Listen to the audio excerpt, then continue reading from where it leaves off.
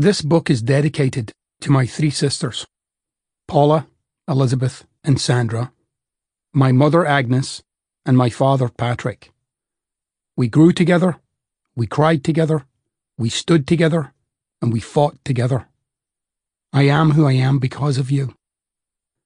I acknowledge the downbeat and downtrodden, the single mothers and unemployed fathers, the dreamers and wannabes. I am you, and you can do it. Chapter 1. In the beginning. Have you ever felt like a hamster on a wheel, furiously churning your way through life but somehow going nowhere? All the while you're caught in a loop of constant internal chatter and judgment that never stops. A little voice telling you that you're lazy or stupid or not good enough. You won't even notice the degree to which you believe it or are drained by it. You'll just be spending your day working to overcome the stresses and strains, trying to live your life, and at various points facing the resignation that if you can't get your ass off this damned wheel, maybe you're never going to get to where you want in life. Maybe that happiness you're after, or that weight you want to lose, or that career or relationship you crave will remain just out of reach. These pages are dedicated to those who experience that self-defeating monologue, the endless stream of doubt and subterfuge that limits and taints everyday life. This is a conversational slap from the universe to wake you up to your true potential, to unfuck yourself, and get spectacularly into your life. Let's get this thing started in the right place. There are two kinds of talk you engage in every day: talking to others and talking to yourself. You might be one of those who insist, I don't talk to myself. But in fact, most of the conversations you have on any given day are with yourself, all enjoyed in the solitude and privacy of your own head. Whether you're introverted or extroverted, creative or practical, you spend huge swathes of your time talking to you. You do it while exercising, working, eating, reading, writing, walking, texting, crying, arguing, negotiating, planning, praying, meditating, having sex on your own and with others. You name it. And yes, you even do it in your sleep. You're actually doing it right now. Don't worry. Doesn't mean you're crazy. Or perhaps it means we're all a little crazy. Either way, we all do it. So settle in and welcome to the freak show. Studies show that we have over 50,000 thoughts per day. Think of all the things you say to yourself that you'd rather not, or that you try to overcome or defeat. While we have little or no say in those automatic and reactionary thoughts, we have a massive say in which of those thoughts we attach significance to. They don't come preloaded. The latest in neuroscience and psychology adds weight to the idea that the kind of talk you engage in has a profound impact on the quality of your life.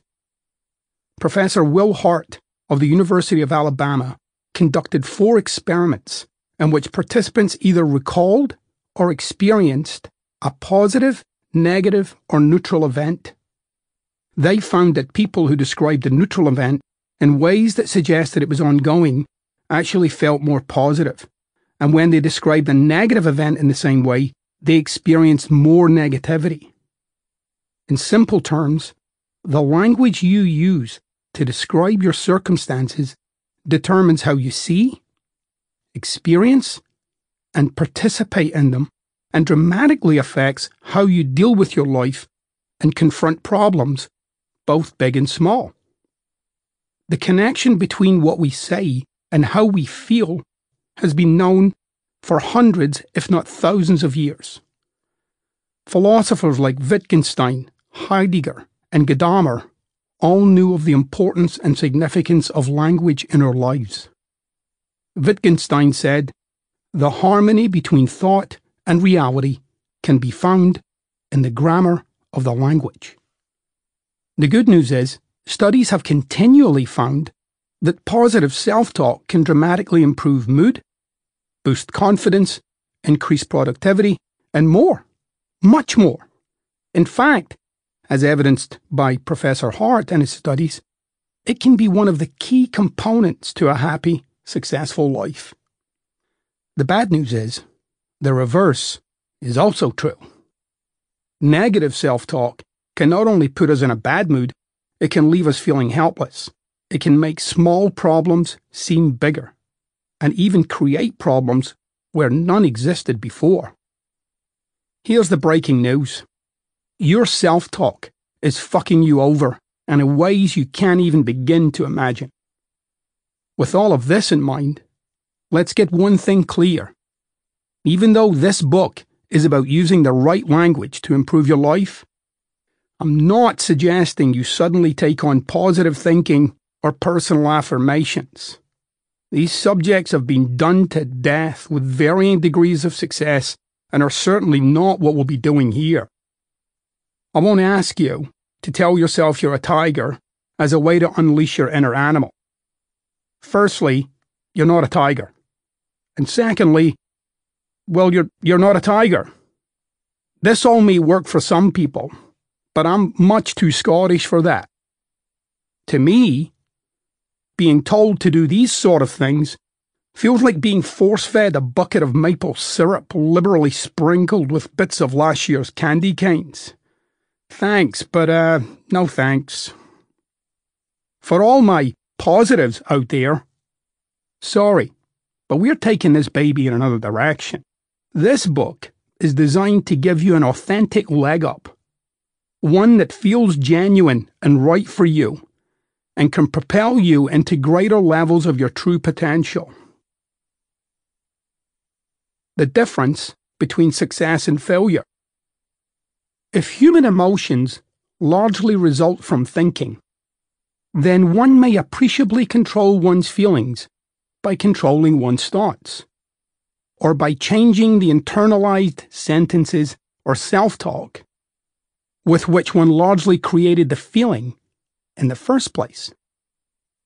That quote comes from Albert Ellis, one of the forefathers of modern psychology.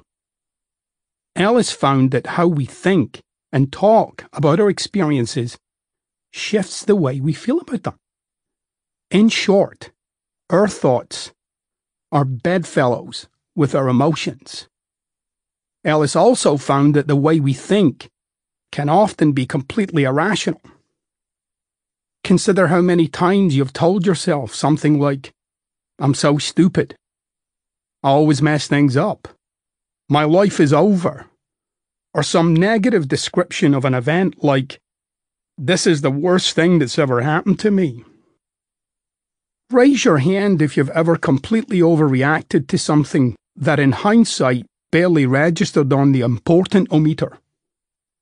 Okay, put your hand down. People are watching, you're starting to look a bit silly. If you look back, you'll see that in the instant before that seemingly random overreaction, you had a flash of outrageous self-talk. Bang! And off you go with your good self. Some of the things we say and do aren't always particularly rational, but we seem to say and do them anyway. In addition, we never really see what we're leaving ourselves with, or the emotional residue of engaging in even the mildest of negative self-talk. You see, it's not always dramatic self-talk. Sometimes it's subtle, but equally disempowering. If you're working on something, you might think, "This is so hard. What if I don't finish in time?" Or worry about all the different ways you can mess up, which leaves you in an anxious or worried state. Sometimes negative self-talk leads to anger, sadness, or frustration that manifests in different or seemingly unrelated situations. This kind of self-talk doesn't make your life any easier. The more you tell yourself how hard something is, the harder it will actually seem.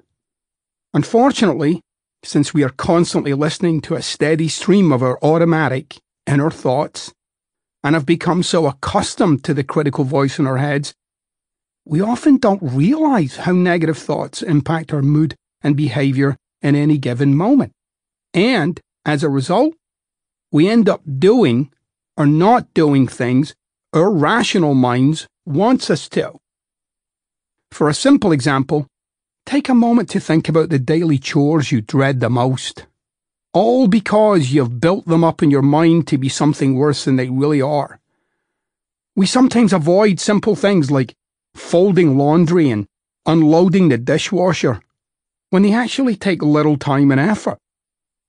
With enough of these little persistent items hanging around, it's easy to collapse them in with the bigger, more important things until we find ourselves overwhelmed or exhausted by life. Why do we resist certain things in our lives? We have a personal conversation about those kinds of tasks that is firmly rooted in some negative opinion. Look in your own life for your stuckness, and you'll see what I mean. You have a pretty serious self-talk blockage. How language changes our lives. The way we talk doesn't only affect us in the moment. It can seep into our subconscious and become internalized, changing our thoughts and behavior in the long term. In real, everyday terms, the way we talk to ourselves and others instantly shapes how we perceive life, and that same perception directly impacts our behavior right there in the moment. Ignore your perceptions at your peril. Even worse, live with the illusion that you don't have perceptions. If you're sometimes talking about how unfair life is, you'll start to act according to that view, perceiving slights where none exist, or, as studies have shown, putting less effort into your work because you've already determined it won't accomplish anything. The unfair view will quickly become your reality. On the other hand, the person who views success as if it were just around the corner will not only work his butt off to achieve it, but be energized and alive to it, and all the while acting on that fundamental view of success. To be clear, believing you will be successful is only one, albeit important, part of success. By the same token, there is a way to accomplish great things without that belief, although the ride will be a bit rougher. If you're worried that you don't have that kind of personal belief, read on. Marcus Aurelius, the Stoic philosopher turned Roman emperor, said, "Here is a rule to remember in the future. When anything tempts you to feel bitter, not 'this is misfortune,' but 'to bear this worthily is good fortune.' It's entirely within our power to determine how we think about and talk about our problems. They can be a nuisance or a stepping stone. They can hold us down or lift us up." In fact, Stoic philosophers, like Aurelius, believe that outside events hold no power over us at all. We create our own reality with our minds. Reject your sense of injury, and the injury itself disappears. That's another quote by Marcus Aurelius. Take some time here to ponder that statement. How willing are you to consider that your life is the way it is, not because of the weight of your circumstances or situation, but rather the weight of self-talk that pulls you down? That what you think you can and cannot do is influenced much more directly by some subconscious response than by the reality of life itself. If you keep looking out there, outside of yourself, to your circumstances, and feverishly working to get out of them, you'll keep getting the same response.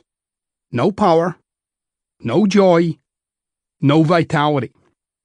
At best, It's a seesaw of success, disappointment, happiness, and despair. Sometimes your circumstances just don't change. Sometimes they stagnate and crystallize.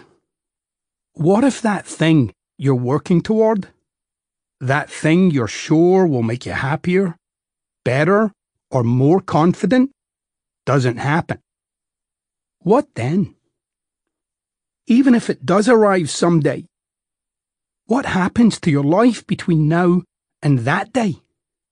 This book will require you to seek the answer, not out there, but inside of yourself. It's not that you have to find the answer.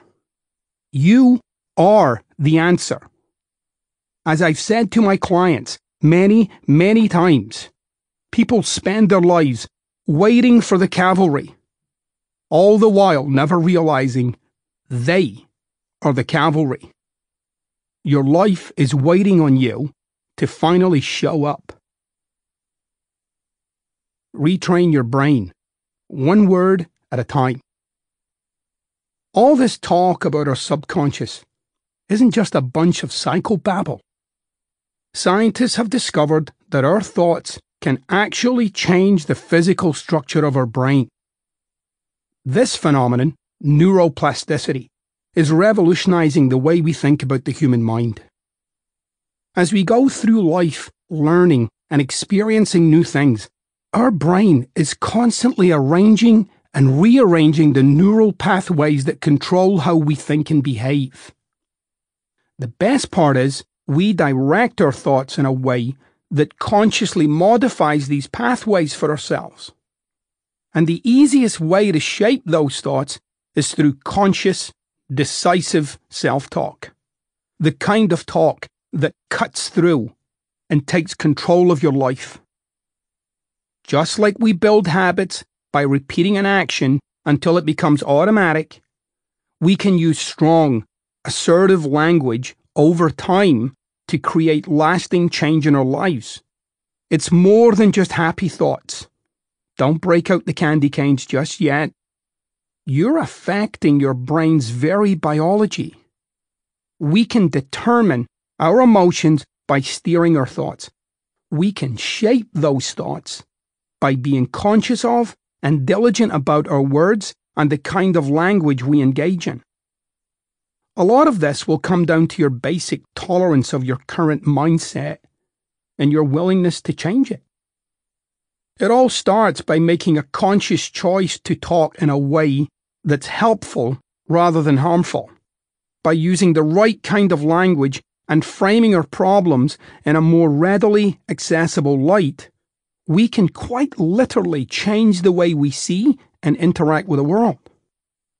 All that stuff you've heard and read about, creating your own reality, it's not only possible, but millions of people the world over are already doing it. And the best part is, they're not only creating it, they are in fact acting on it and living it. Remember, no matter how difficult, challenging, or pressing life circumstances can be, how you fundamentally relate to and engage with those circumstances will have the biggest say in how they turn out. Again, the answer is inside you rather than outside you. How we talk, think about, and therefore perceive our surroundings is the very foundation for our reality. Create the reality you want to live in by beginning the process of having the kind of conversations with yourself and others that actually shape that reality. A simple way that I reframe my own everyday problems is by relating to them as opportunities. They instantly become items in my life that I use to educate and expand myself. I become curious and engage with them rather than my usual default annoyed and frustrated self. Assertive versus narrative. How the heck does one create their own reality? By shifting your self-talk from being a streaming narrative where you talk about yourself, others, and life, a dialogue of opinion and judgment, to being assertive, where you cast all of the default noise aside and assert your power right here and now. One of the first mistakes we make is when we talk about what we're going to do or who we will be. Don't even get me started on should or try. Subconsciously, we are already determining when that will be happening, and it's certainly not in this moment of time.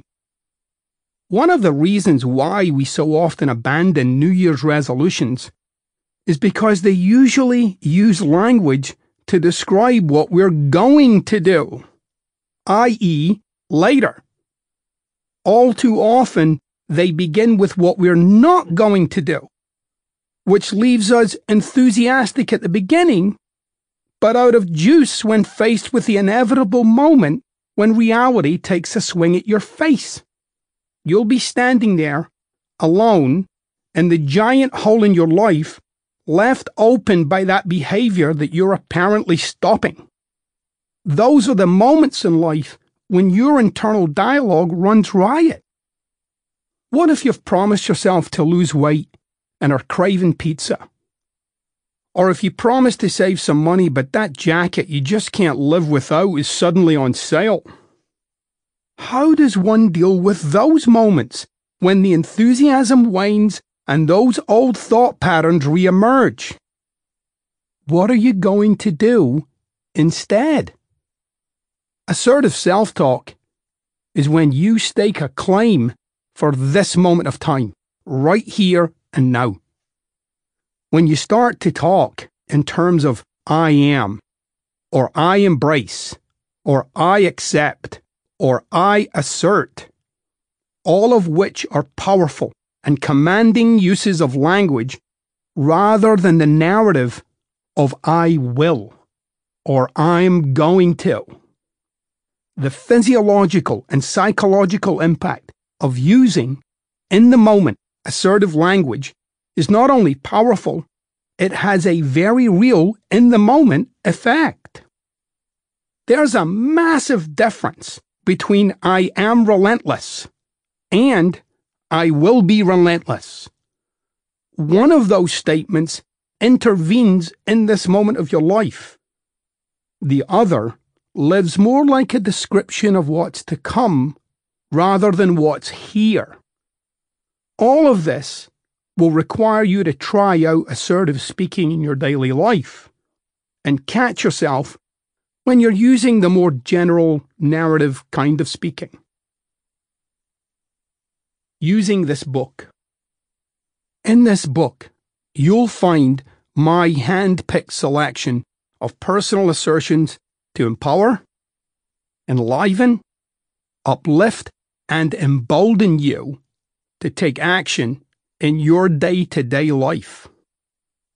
You'll also see quotes from famous historical figures, philosophers, and snippets of scientific findings, all of which are there to add weight to my approach, but not to prove it.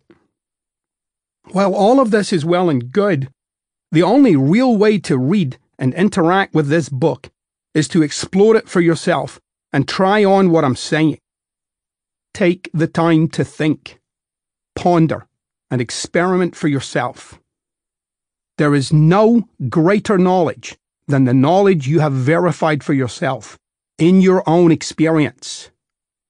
If you take on the following pages as a personal experiment rather than an assessment of the content, you just may end up experiencing the most radical, life-changing exercise you have ever engaged with.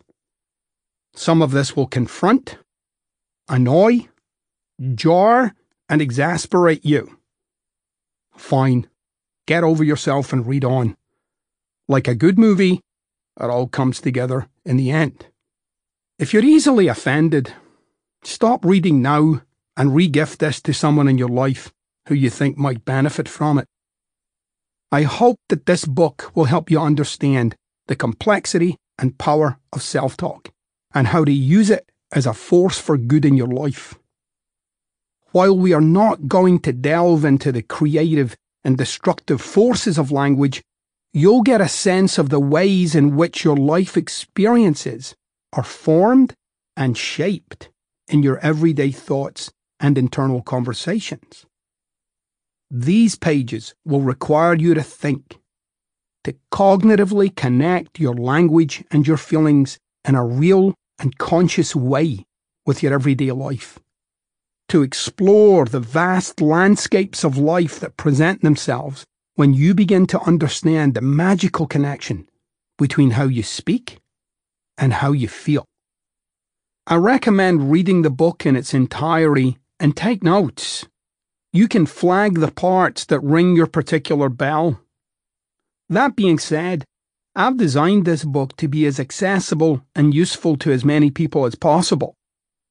Each chapter, though part of the whole, stands on its own, so you should dip in and out of it as much as you like. Use this book up. Trawl through the words for what you need to make the difference in your life until its pages are tired and weary from your appetite for change. In the day-to-day living of your life, you probably won't need to keep poking your nose in here forever, although you might, and that's okay. So the real intention here is for you to use these ideas as a starting point whenever you're stuck or in need of rejuvenation. At those times, dive right in, drink from these pages, and unleash the kind of you that the world has yet to see. Enjoy. Chapter 2. I am willing.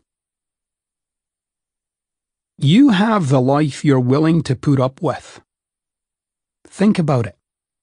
What are the problems? Those heinous, dark shadows currently spoiling the warmth and happiness of your otherwise blissful life?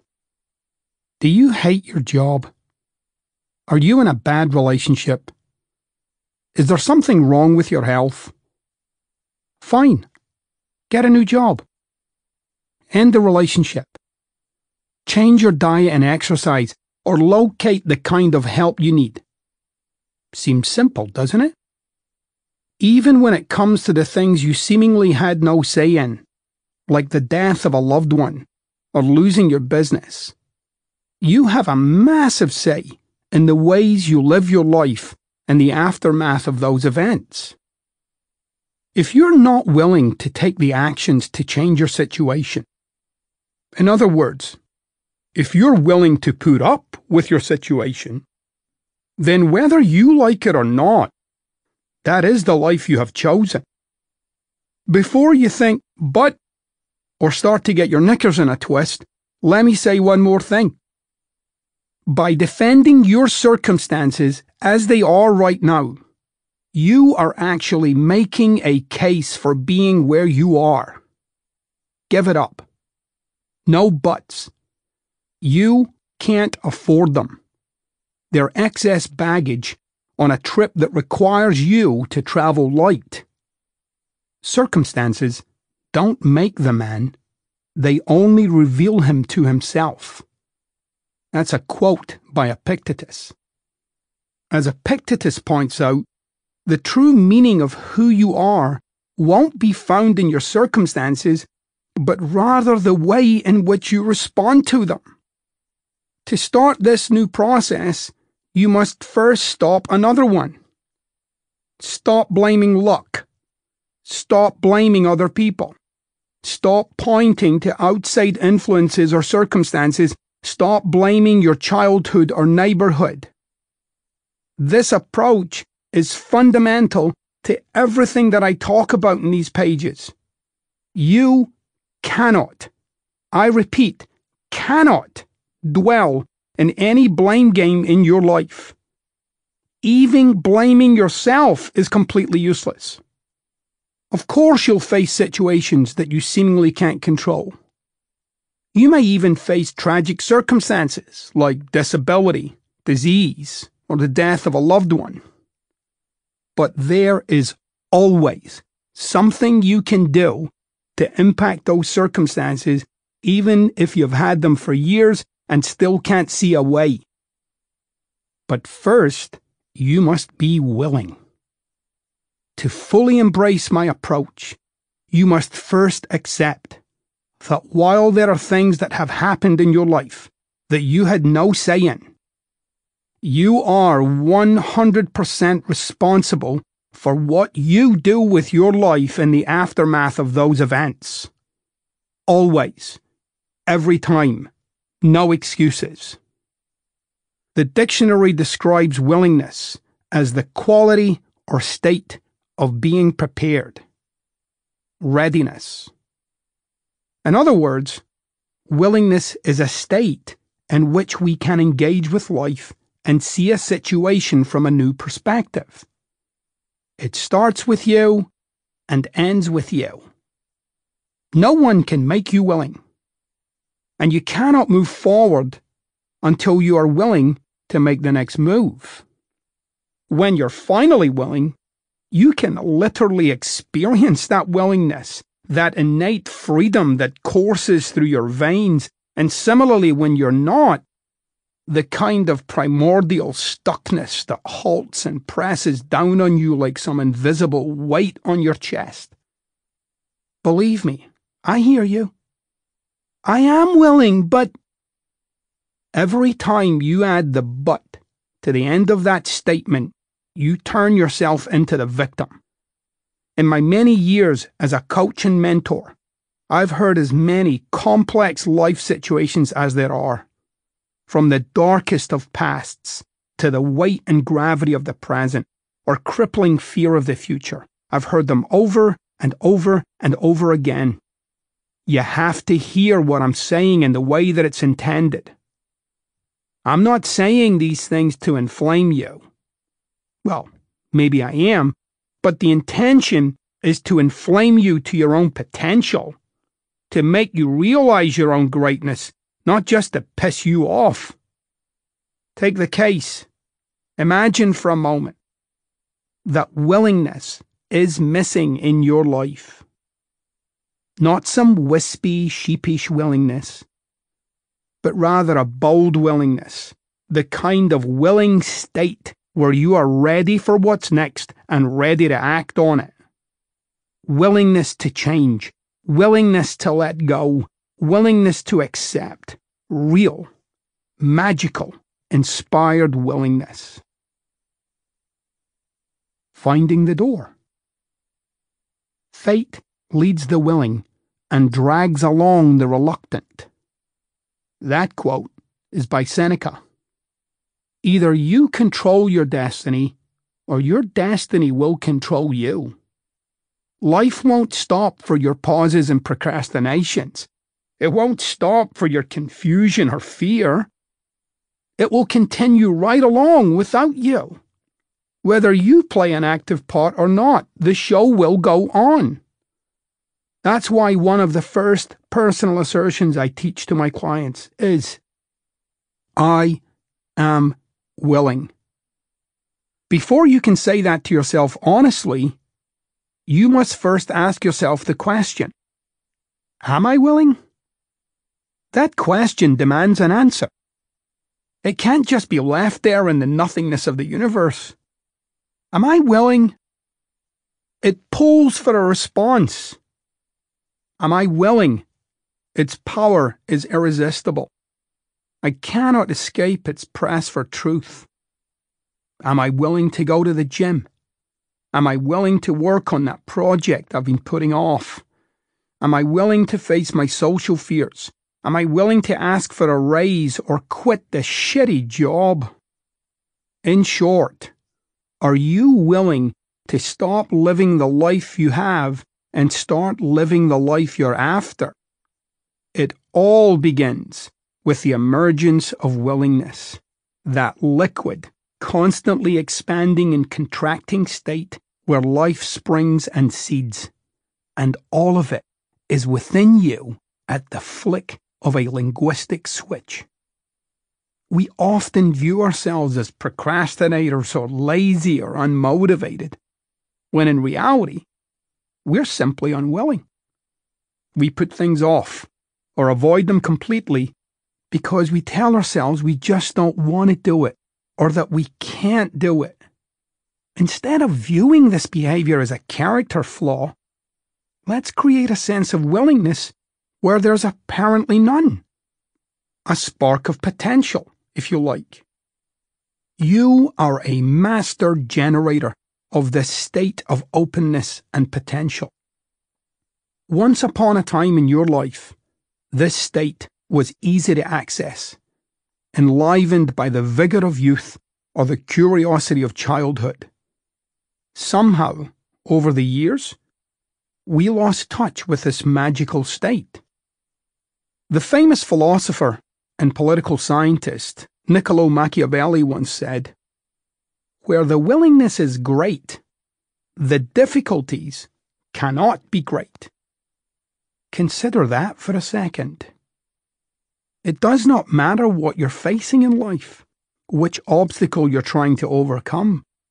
If you're willing to generate that state of willingness, that's your doorway to making the effort, taking the steps, dealing with the setbacks, and ultimately creating the progress and changing your life that you're seeking. That's why such a simple statement, "I am willing," is so profound. You become enlivened and empowered by its promise, open to its allure. I ask again, are you willing? When the door is closed, maybe you are, in fact, unwilling. In many cases, that may actually be the best answer you can give. Sometimes declaring your unwillingness can be just as powerful as declaring your willingness. Are you willing to live with a body that's unhealthy? No. Are you willing to continue living paycheck to paycheck? No. Are you willing to put up with unworkable, unsustainable relationships? No. I am unwilling. Unwillingness ignites resolve and determination. It provides an access to taking a robust and urgent approach to your situation. When you're unwilling, it often represents a line in the sand where you are no longer willing to go back the way you came. Only when you're unwilling to continue just simply existing, feeling unsatisfied and unfulfilled, will you make the effort necessary to make a change. Only when you're unwilling to put up with the bullshit any longer will you grab your shovel and start digging. At times, there is no greater motivation to change than the unwillingness to do this any longer. Which one works for you in your life currently? I am willing, or I am unwilling. Can you see how being unwilling can potentially be just as powerful as being willing? Depending on the circumstance, some of us feel more empowered by the assertion, "I am willing," while for others declaring, "I am unwilling," gives them strength and resolve. You might find yourself motivated by both equally depending on the situation. Whichever category you fall into, you can not only shift the personal assertion, you can reframe the way you approach your problems. For example, are you willing to find a new job? Yes, I am willing. Are you willing to stay in a job you hate? No, I'm unwilling. Both assertions can be just as effective. It's up to you to determine which one fits your persona and situation. Which one does it for you? The power of purpose. There's another way for your unwillingness to free you from the hamster wheel. Because sometimes it doesn't matter what you ask yourself or how many times you've said it. You just can't muster the willingness long enough to change anything. You might well be one of life's great starters but not finishers. At the end of it all, you might have to face the cold reality that you've been all too willing to remain the same. You've been unwilling to fundamentally change your life and lose that weight for good. That somewhere in there you're okay with living this way. I mean, come on, you must be, or you would have changed it by now. At some level, you must have some tolerance for having your life turn out like this. That's actually okay. Getting straight with yourself about having made the decision to stay where you are can be just as powerful as a decision to move. Why? Because sometimes recognizing that you willingly put yourself in a place where you are unhappy is often all the impetus required to make an opening for real and lasting change. This has to be done without blaming yourself and turning yourself into a victim of some internal blip or character flaw. In the moment you realize you have cognitively and systematically put yourself here, guess what? That's right, you can cognitively and systematically get yourself out. This is also the foundation of granting yourself the grace of acceptance, of embracing what has been and daring yourself to reach for an unimaginable future. He is a wise man who does not grieve for the things which he has not, but rejoices for those which he has. That's another quote by Epictetus.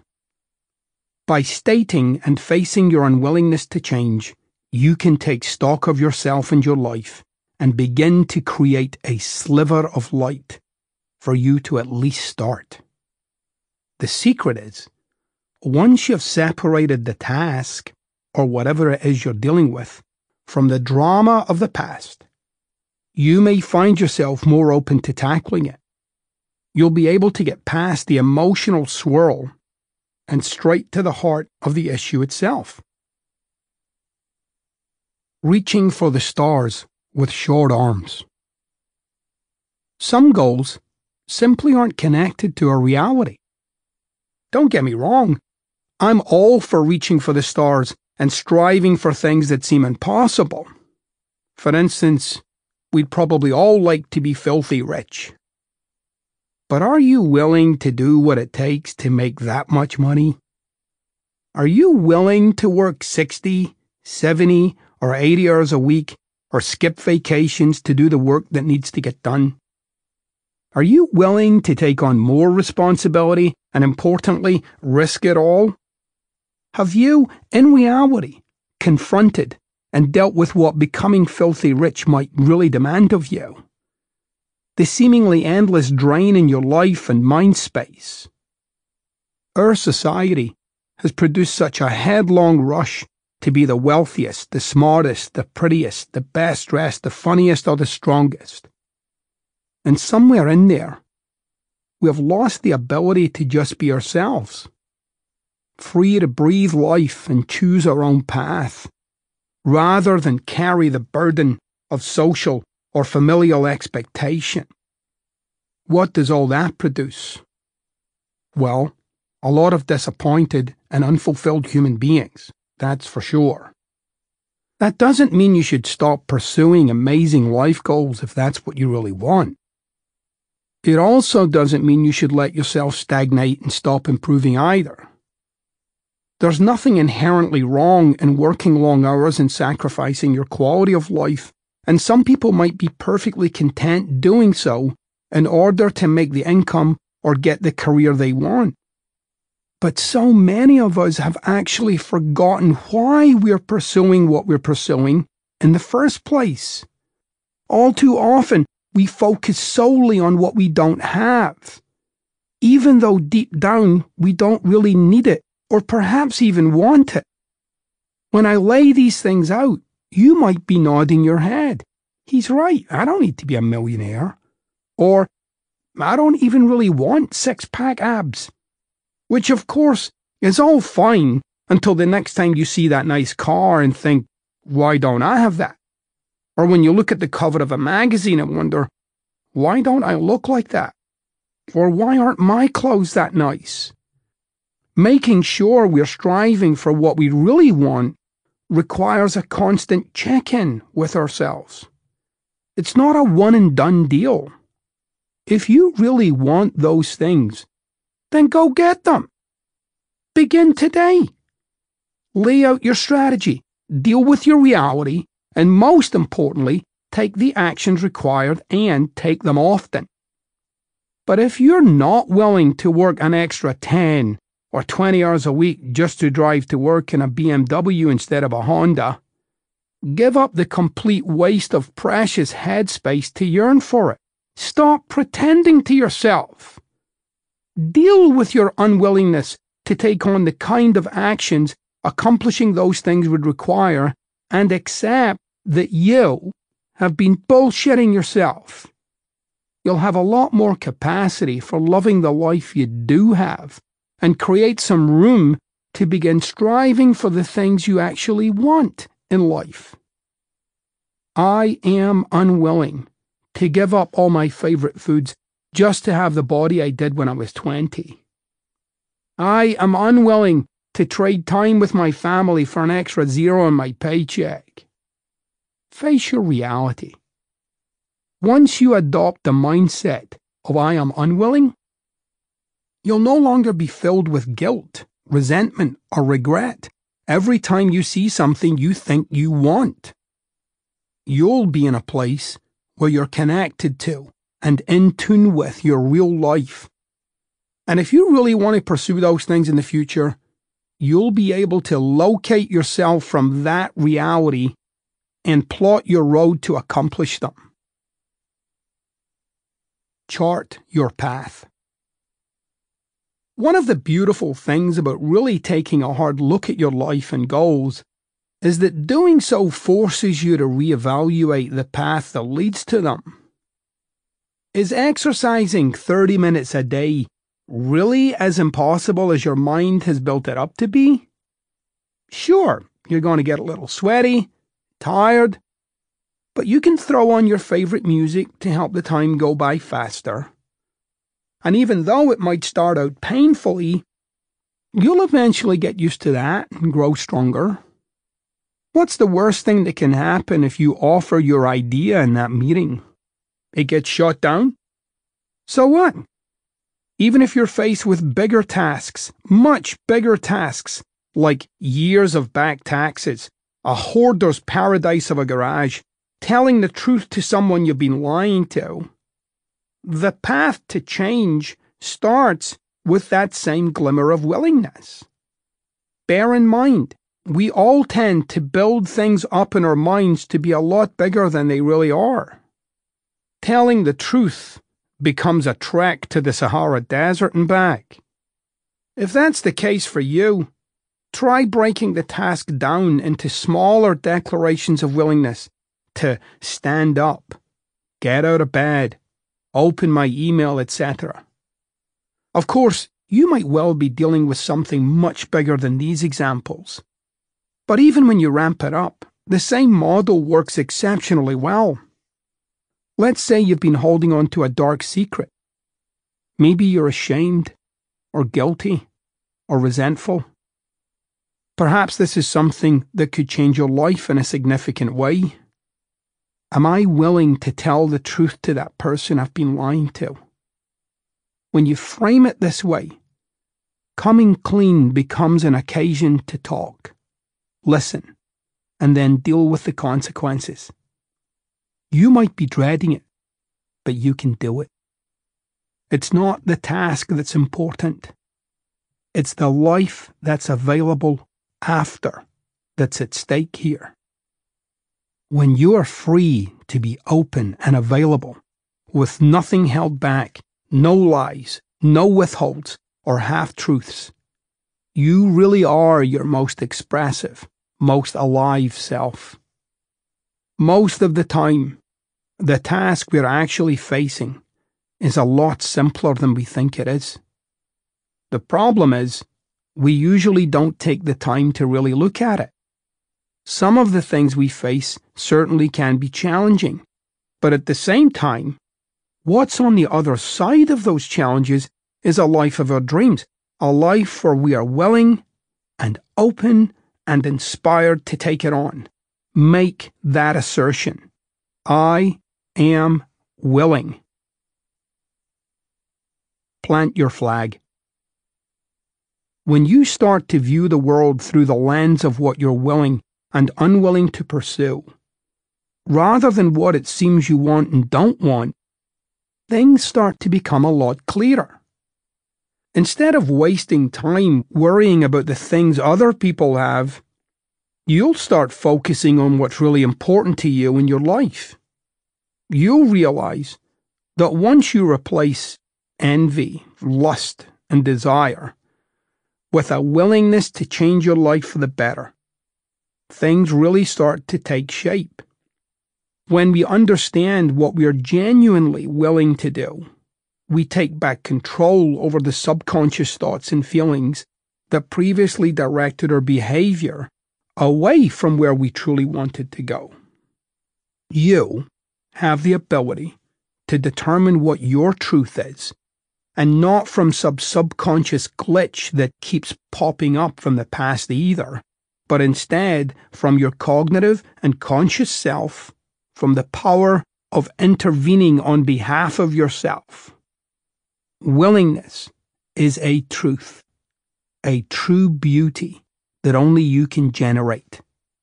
No longer will thoughts like, I'm a failure because I'm not a millionaire, or I'm lazy because I'm not a size 6, have the power to make you feel like crap because you've owned your choices. Once you frame the obstacles in your life as a matter of willing and unwilling, instead of weighing yourself down with negative opinions of yourself and your circumstances, you can break through the self-imposed barriers that are truly holding you back. You can see through the distractions of self-talk and drama. You'll realize that when you're willing to do what it takes, nothing else matters. You won't put off the things you're truly willing to do. You won't neglect the responsibilities you took on because you'll feel the strong sense of willingness to do them. Willingness. It's the lifeblood of the new, the infinite well of possibility and potential, a state where new futures arise and a whole new you can begin. Ask yourself, am I willing? Over and over until you can hear it. First thing in the morning, last thing at night, while you're driving, while in the shower. Am I willing? Ask, ask, ask until a resounding yes echoes through your consciousness. I am willing. I ask you again, are you willing? Chapter 3. I am wired to win. What if I told you that even when you think you're losing in life, you're actually winning? That everything that happens is really a victory? It's true. And that's not just some feel-good self-help mumbo-jumbo or a sales line that I'm feeding you. You're a champion. You've knocked out goal after goal, cruising to an undefeated record. Everything you set your mind to comes true. You're probably starting to think I've lost my mind, or maybe even that you've lost yours. Perhaps you're convinced I'm talking to somebody else, anyone but you. Let me explain before we both end up like a couple of basket cases. Imagine this scenario. For what seems like all of your life, you've been searching for love. That one special person to share your life with. But up to this point, it hasn't happened. Remember, this is an example. You can use any area of your own life where you have experienced being stuck in a cycle. You've met people, had relationships, but all of them ended somewhere short of forever. You and the one just never materialized. The fairy tale inevitably came to an end. Often, a very familiar kind of end. After a while, you start losing hope. You start to wonder whether you will ever meet the person of your dreams. Maybe you and relationships just aren't meant to be. Will anyone ever love me? Am I worthy of being loved? Why do I always seem to attract the same types of people? You look back at your childhood, to times when you didn't feel loved enough, or periods of adolescence where you felt like an outsider, or past relationships that played out like a scene from the movie Groundhog Day, except with different players each time. So frustrating. Then one day, you meet someone. You go on a few dates, and you find out you really enjoy each other's company. Things are coming along nicely as the days stretch into weeks and the weeks into months. Eventually, that day comes when you can't help yourselves. You exchange your first I love yous. Not only are you in love, but you start to wonder, could they be the one? Could this be it? Whee! The bliss, excitement, and possibility are invigorating and enlivening. At some point, however, the dark clouds of doubt start rolling in. It starts in small ways that grow first slowly, and then all at once the storm finally breaks loose. No sooner are you in love than you start to fall out. Way out. The smallest things turn into arguments. The chemistry slowly evaporates until your relationship is a desert, barren and dry. And you're left with the soul-destroying basics of just trying to get along. Ugh, not again. At some point, you both can see it's not working. Perhaps you reach a breaking point and have one or a number of those nasty fallings out. Maybe it just slowly dies until you eventually decide to pull the plug. Either way, you eventually go your separate ways. Oh well, you're hurt, crushed, but somehow resolute that eventually things will turn out for you someday. Except they did, even though it may look and feel like a loss. This was in fact a glorious, resounding win. A victory from the gods. Hurrah! The truth of it is, you are winning at the life you have. What if I don't want this life? Fine, but this is the one you're currently winning at. Building the mystery. How could I possibly call a failed relationship a win? Well, I'm not about to tell you how you're better off without certain people in your life. I'm not going to assure you that you're a special little snowflake who will find the perfect person when you're ready. I'm not going to buy into the self-righteous bumper stickers and internet memes that tell you how great you are and that everyone else is the problem. You and I both know that when it comes down to it, that's just not accurate. Nope. You won at that failed relationship because you achieved exactly what you set out to accomplish in the first place, from the very first hello. But my partner wasn't stepping up. They ruined it. I got that. But what if you subconsciously picked that person in the first place? The kind of ideal character to recreate the same vignettes of life over and over and over. What if you are actually driven to prove the notion that no one will ever love you? What if it was planted there as a subconscious reaction to a turbulent childhood, bad breakups or the like? What if, with this pattern buried deep in your subconscious, you actively and deliberately undermined the success of your own relationship? You became sensitive to problems where there were apparently none. You started picking at, getting annoyed by, and blowing up at the tiniest of things. Over time, you proved your point, and the relationship reached its obvious, final, and natural conclusion. What if this is what you've become wired to win at? You were convinced you weren't worthy of a loving relationship, so you systematically set out to prove it, and you succeeded. Congratulations!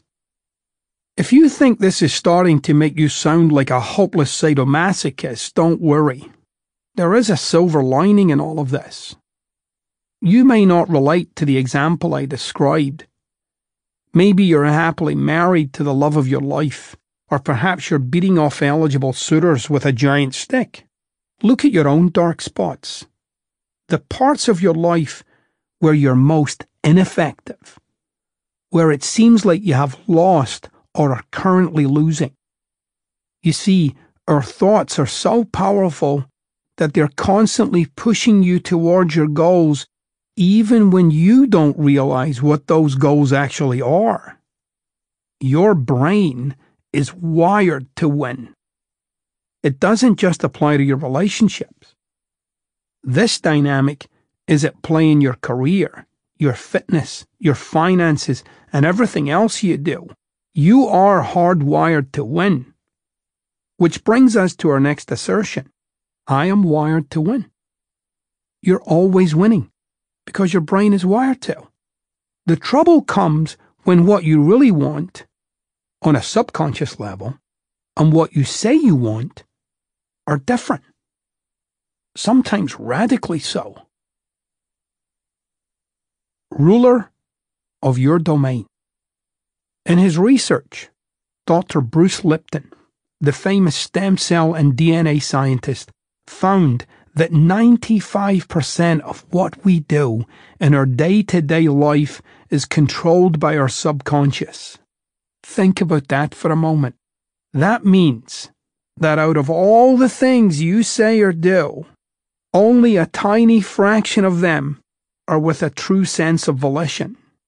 Think of all those times you lost track of time, drove home, couldn't remember a single thing about the journey, or forgot what day it was. For the most part, you're basically on autopilot, mindlessly gouging your way through life's predictable muddy field. The path you follow through life is the one dictated by your deepest, most inconspicuous thoughts. Your brain is constantly pushing you along that path, whether it's the one you would consciously choose to take or not. Can't seem to increase your income? Can't seem to lose weight? Have you considered the subconscious concealed beliefs about your income and your weight that might be driving your action, or lack of it? You automatically relate to yourself as belonging to a certain economic class with a certain level of fitness, and your actions serve to keep you in place, right where you're most familiar to yourself. I like to say that we win in domains or worlds. Let's say you make $30,000 per year. That's a domain. All of the planning, strategy, and thinking you do to make that money constitute that domain. Believe it or not, it's not necessarily any harder to make $60,000 than it is $30,000. You may think it is, but that's not an absolute. Whether you work for $25 per hour or $50 per hour, 40 hours of work is still 40 hours of actual work. While it's important to identify what you're at work on and whether you're being productive instead of just busy, sometimes it really is a question of getting yourself into another domain. How does one do that? Firstly, you have to uncover and realize the ways in which you've limited yourself, the kind of absolutes that you're currently unaware of. In short, the conclusions that you've come to about yourself, others, and life itself, those conclusions are the limit of your potential. It's only when you've broken through those conclusions and can experience a life outside of your current existence that you can start to understand the power of this phenomenon. While I appreciate that it seems like an overly simplistic view of life. It's a view that can open you up to whole other worlds of accomplishment, although that's a conversation for another time. In this instance, take the case that your life is split up into particular domains that you're existing in and winning at. The point is, you're winning in whichever domain you're playing in. You're wired to win in that domain. What it takes to move out of that domain is going to require some significant changes to your automatic. Find your winning edge. Still not convinced? It's time to turn the mirror on yourself and find out exactly where your wins are coming from. Look at your problem areas. Where in your life are you struggling most? Is it your career? Is it a negative habit? Is it your diet? Maybe you're constantly putting off work until the last minute. You'll wait and wait until you absolutely can't wait any longer. Then bust out the project once the pressure of a strict deadline is looming over you. We are always winning at proving something.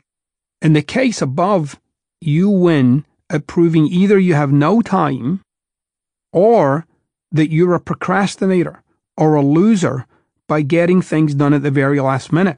Or maybe it's something else. The key here is to question yourself, to look at your actions. What's the real point of all of this? What is it that you get to be right about when all is said and done? Just like I demonstrated in the opening example about a romantic relationship, we hold a certain belief about ourselves or life that we prove right time and time again through our everyday actions. Those beliefs uncannily turn out to be deadly accurate in our reality. Spinning your wheels?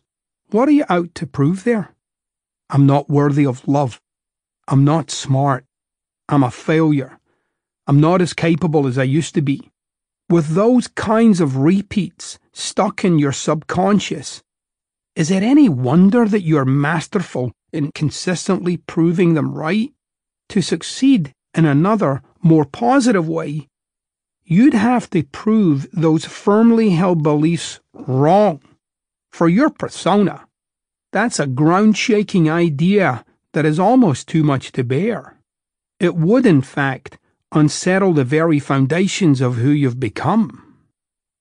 Many of my clients, I have found, have one particular thing in common: the subconscious desire to prove that their parents did a bad job raising them.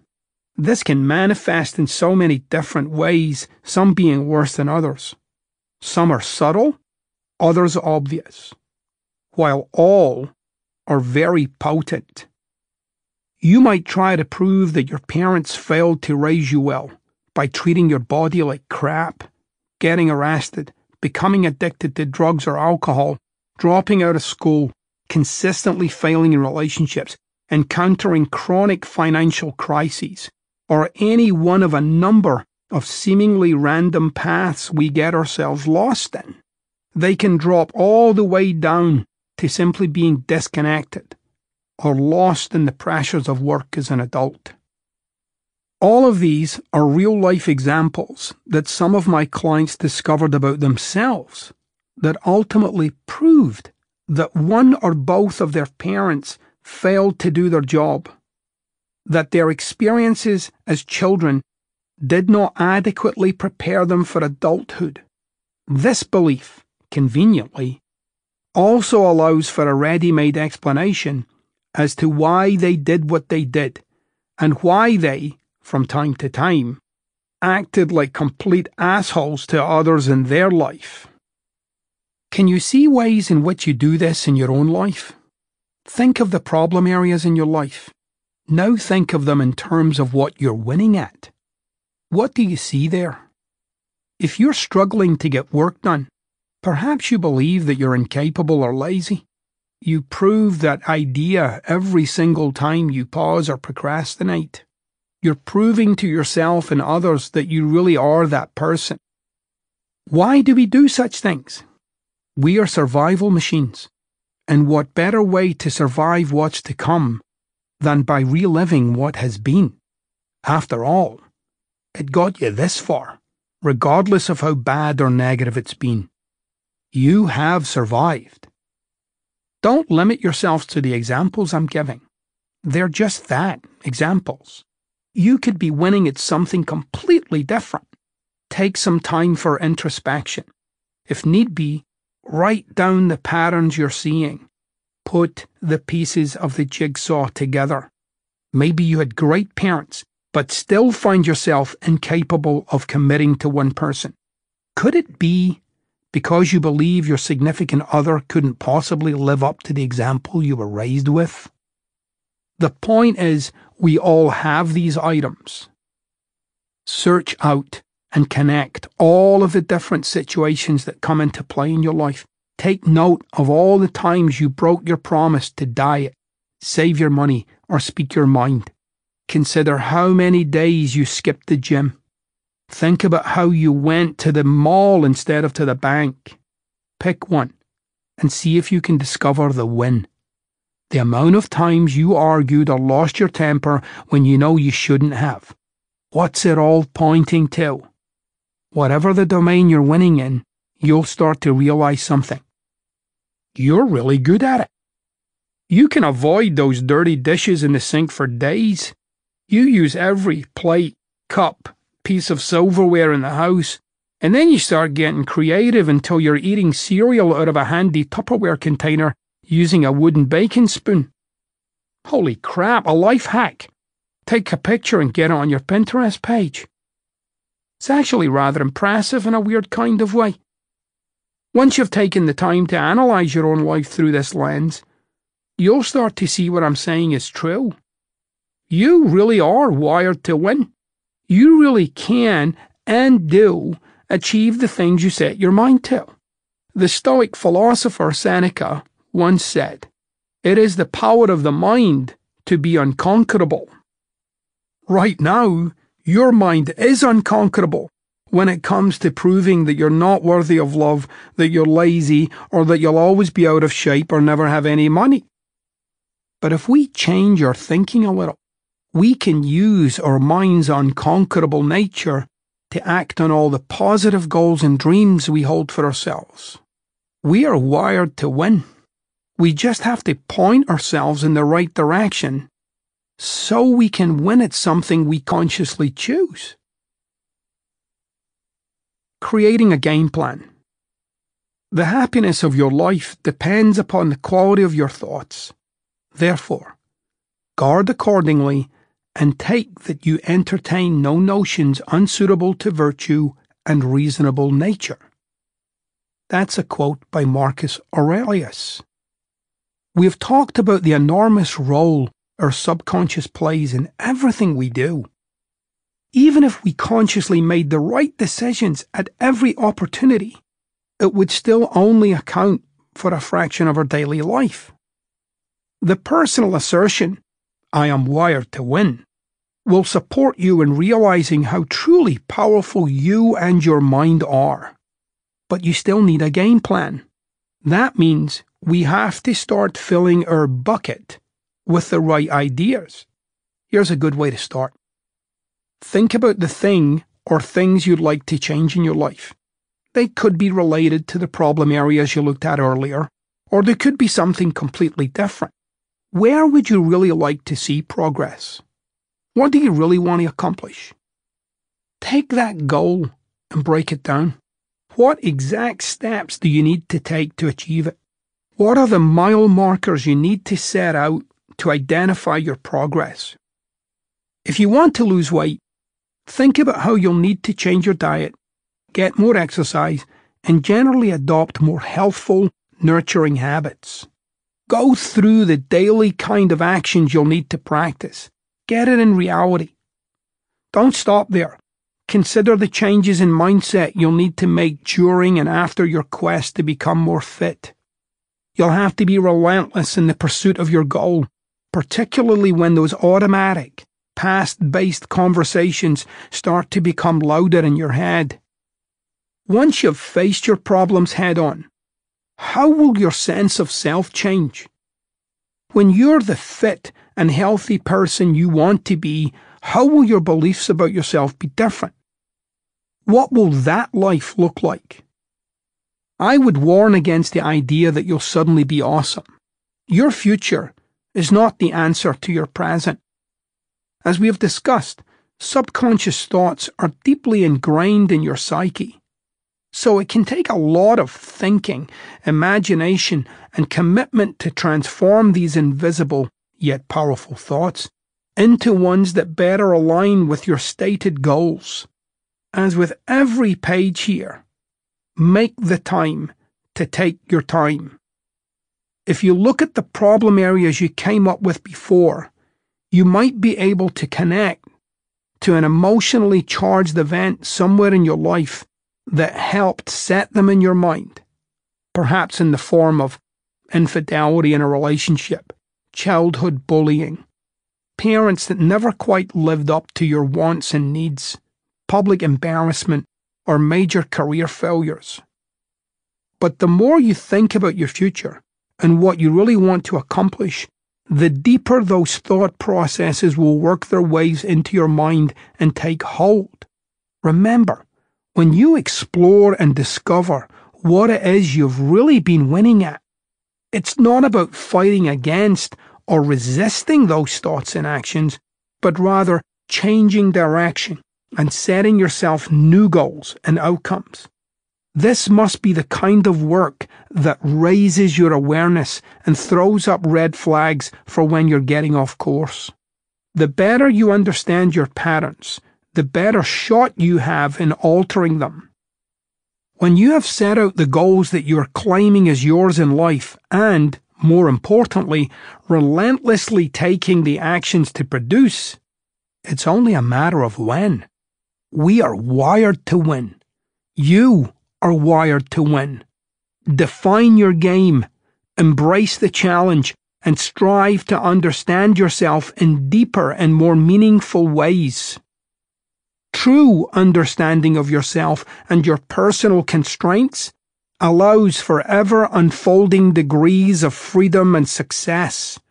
The more aware you become of your hardwiring, the more space and opportunity become available in those areas. Step out there. Trust yourself. Give yourself fully to your vast capacity for victory. Set yourself the challenge of winning in new and exciting ways. Demand your greatness of yourself and repeat after me. I am wired to win. Chapter 4. I got this. There comes a time in all of our lives when we're feeling a little down, a little defeated, when it seems like nothing is going our way. It's not like we've completely given up, although sometimes we have, but at the same time, the struggle is very real. You could be facing a massive problem. You got laid off. Your spouse filed for divorce. You wrecked your car, or maybe all three at the same time. So much for that lucky charm, huh? Or it could be something less serious. You lost your favorite shirt. Your glasses broke. Your dog used your mail for a toy. You didn't get much sleep last night. You burned dinner. The thing is, the negative experiences we have rarely stay contained to that one issue. They spread.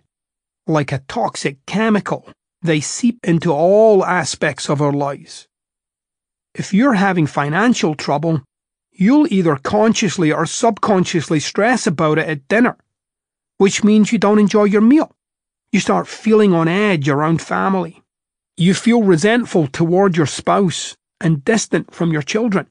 You're annoyed when your dog barks or when your neighbors make too much noise. Little things like traffic and long lines begin prompting your frustration. It's like our whole life is tainted, as our smaller problems leak into the bigger picture. Like a coffee spill on your desk, small problems quickly spread and create bigger ones. as the brown liquid relentlessly heads for your laptop, phone, and stack of bills while you hopelessly pad at the random chaos with your napkin in some forlorn attempt at denying the disaster, it creates an even bigger mess. That little mess can influence all areas of your life until your emotions surrounding that one area become the lens through which you see everything. You end up thinking, life is too hard. I'll never make it through this. Everyone's a jerk. I'm done with this shit. These sentiments don't reflect reality, no matter what you might currently think, but rather your perception of your reality. Unfortunately, knowing this makes no difference whatsoever when you're stuck right bang in the middle of it all. And of course, all of this only makes things somehow even worse. A negative experience of myself and or my life doesn't help me overcome what I'm dealing with, let alone enjoy my life. To deal with this, we need to shift how we view our problems and the world and adopt a new, powerfully optimistic and grounded approach. That's why my next personal assertion is, I got this. Putting problems in perspective. If all our misfortunes were laid in one common heap, whence everyone must take an equal portion, most people would be content to take their own and depart. That quote is by Socrates. Everyone has their problems, and life isn't always perfect. It never will be. It wasn't 2,400 years ago when Socrates was around, and it certainly isn't today. But if we're being brutally honest with ourselves, we'll realize that our own problems are pretty insignificant compared to the rest of the world's. Really, think about it. If you're reading this, chances are your life isn't as hard as that of a child in Somalia or an untouchable in India. Chances are your problems are pretty small in comparison to the ones people had when Socrates was born in 470 BC, before modern medicine or electricity or cars or any one of a number of everyday advances we take for granted in our day and age. You don't even have to travel across the globe or back in time for a comparison either. Travel to the other side of your town, or look around your office or neighborhood, and you're almost guaranteed to find plenty of people with problems worse than yours. You might not see it, but it's the same for all of us. We only see the highlight reels of others' lives while being continually reminded of our own behind the scenes. If you're rolling your eyes and wondering, how does any of that help me solve my problems? I'll tell you, it doesn't. None of this will change the tire on your car for you or deposit another $1,000 into your bank account. Now, just for a moment of your significant existence, stop picking fluff out of your belly button and look around you. Get connected to your reality, your real life, instead of your emotionally soaked self-talk narrative about your life. What this will do is help you put things in some kind of reality-based perspective. This will serve to help you face life and all of its problems with a powerful attitude, to starve the creeping spectre of negativity that can and does catch us in its grip. If everyone around you is dealing with their issues, even those that are worse than yours, then you certainly can. But I get it. Even as I say all of this, we both know that when disaster strikes, it's challenging to stay level-headed. Our problems are still real. They still hurt, and they can still result in our emotions getting the better of us. When you start having those crappy feelings, take a step back. Way back. No, back further than that. Much further than that. Keep going. See if you can picture your life for what it really is. You have to start here with your imagination. Firstly, I advise my clients to start by looking at their entire life. Imagine it in front of you like a railroad track running left to right as far as the eye can see. Of course, the tracks aren't just sitting in the middle of a void. They cut through countryside and cities, under tunnels and over bridges, across stretches of ocean, around towering mountains and plunging canyons. Picture the magnitude and magical variety of the surroundings. Now look way down those tracks to the left. This is your past. This is where you came from. The ground you've already covered in your journey through life. Follow the tracks down and far into the distance. As you walk, you'll see your entire life.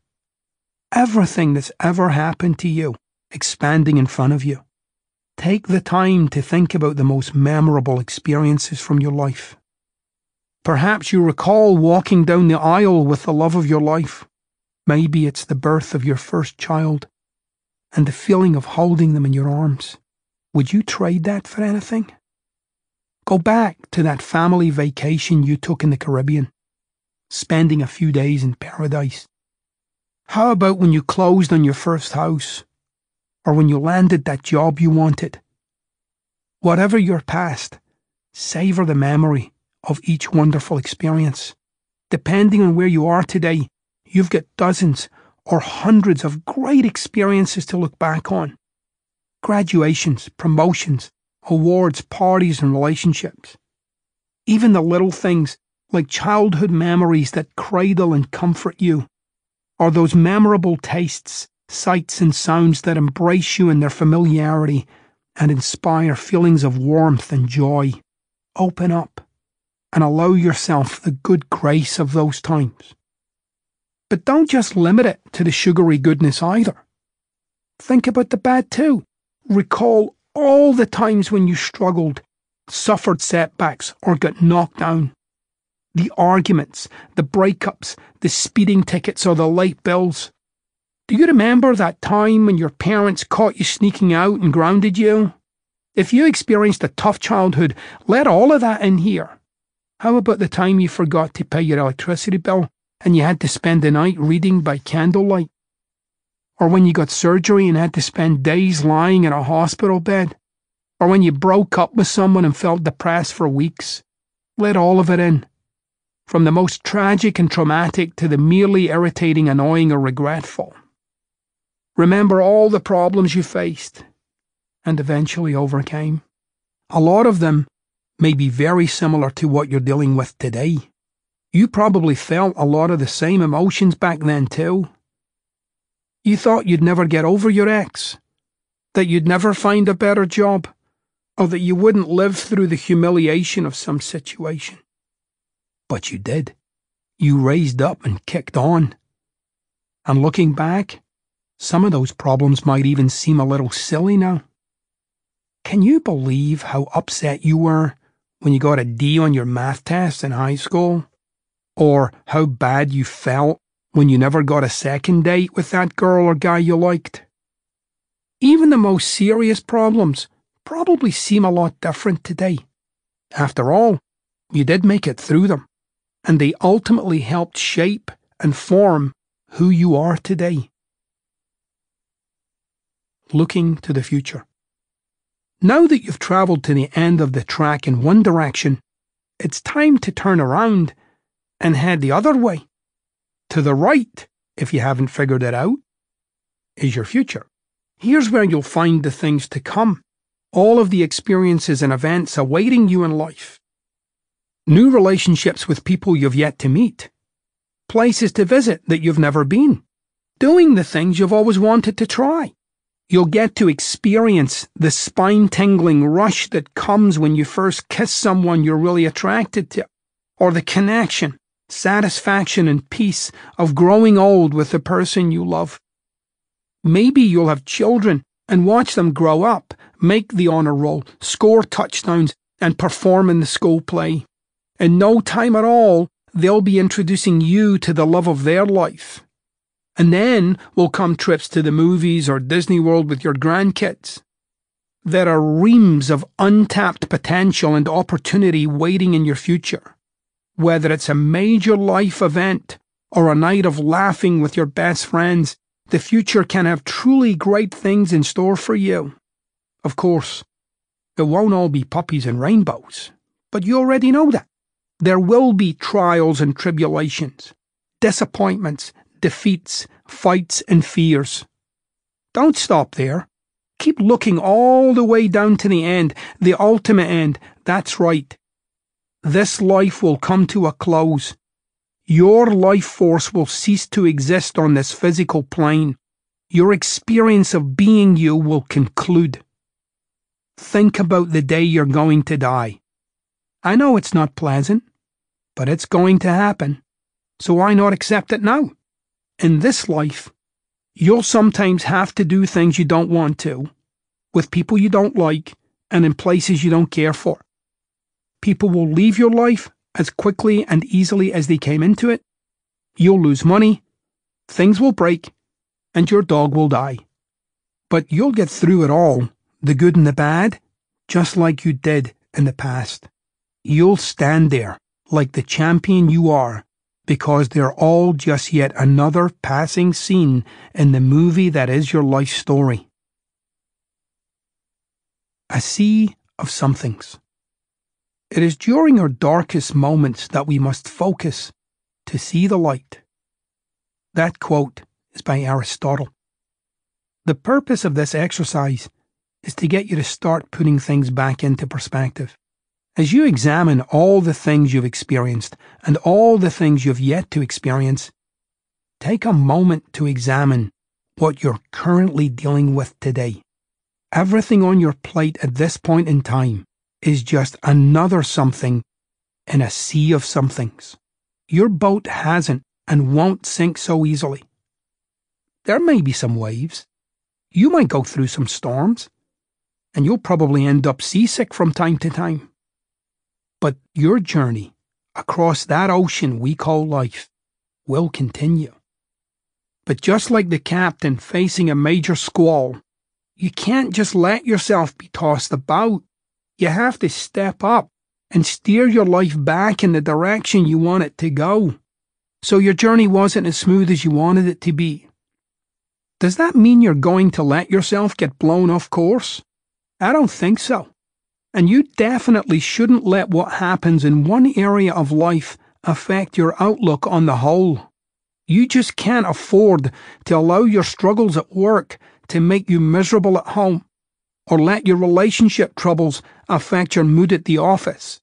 Face your problems as they come, one by one. Give them the attention they need and move on. Bundling them all together into a morass of confusion and letting them overwhelm you just won't help. It takes precision, patience, and discipline of thought.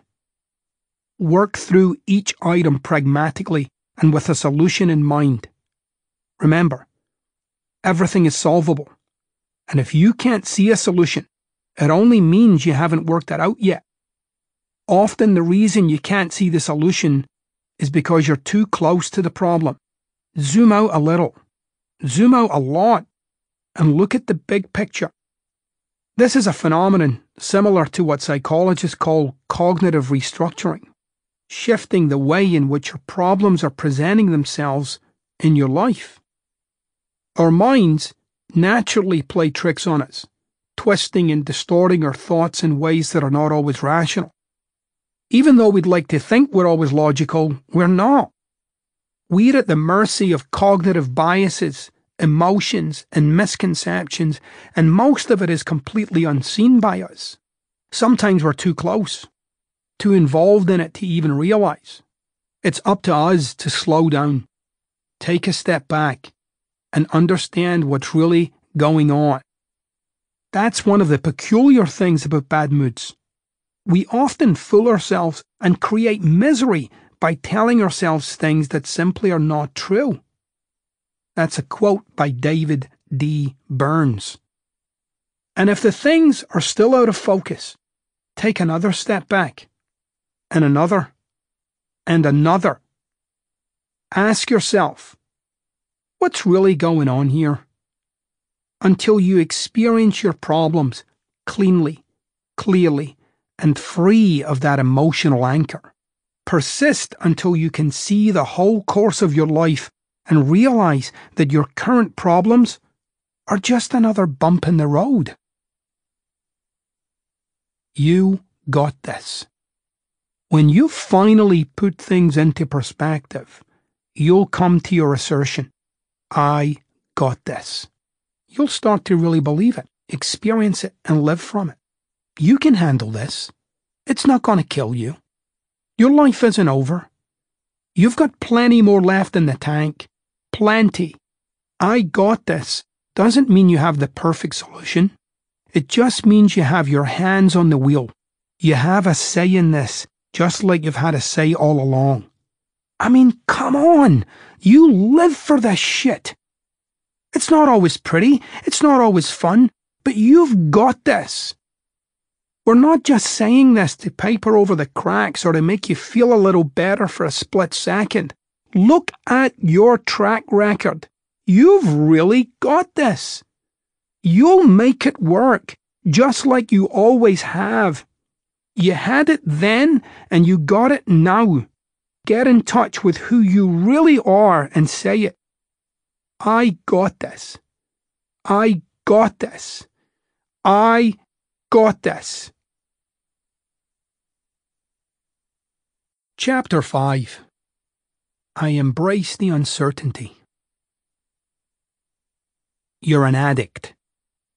You're out of control and so dependent on your drug of choice, you don't even realize how it's affecting your life. You have a gnawing craving, and that craving is for prediction. Will it rain tomorrow? How will my stock perform? Who will win the Super Bowl? You're constantly looking ahead, trying to figure out what's going to happen before it actually does. Why? Certainty. We seek the certain and avoid the uncertain. We want to know what to expect, where to go, and what to wear. We want to be prepared. We want to be safe.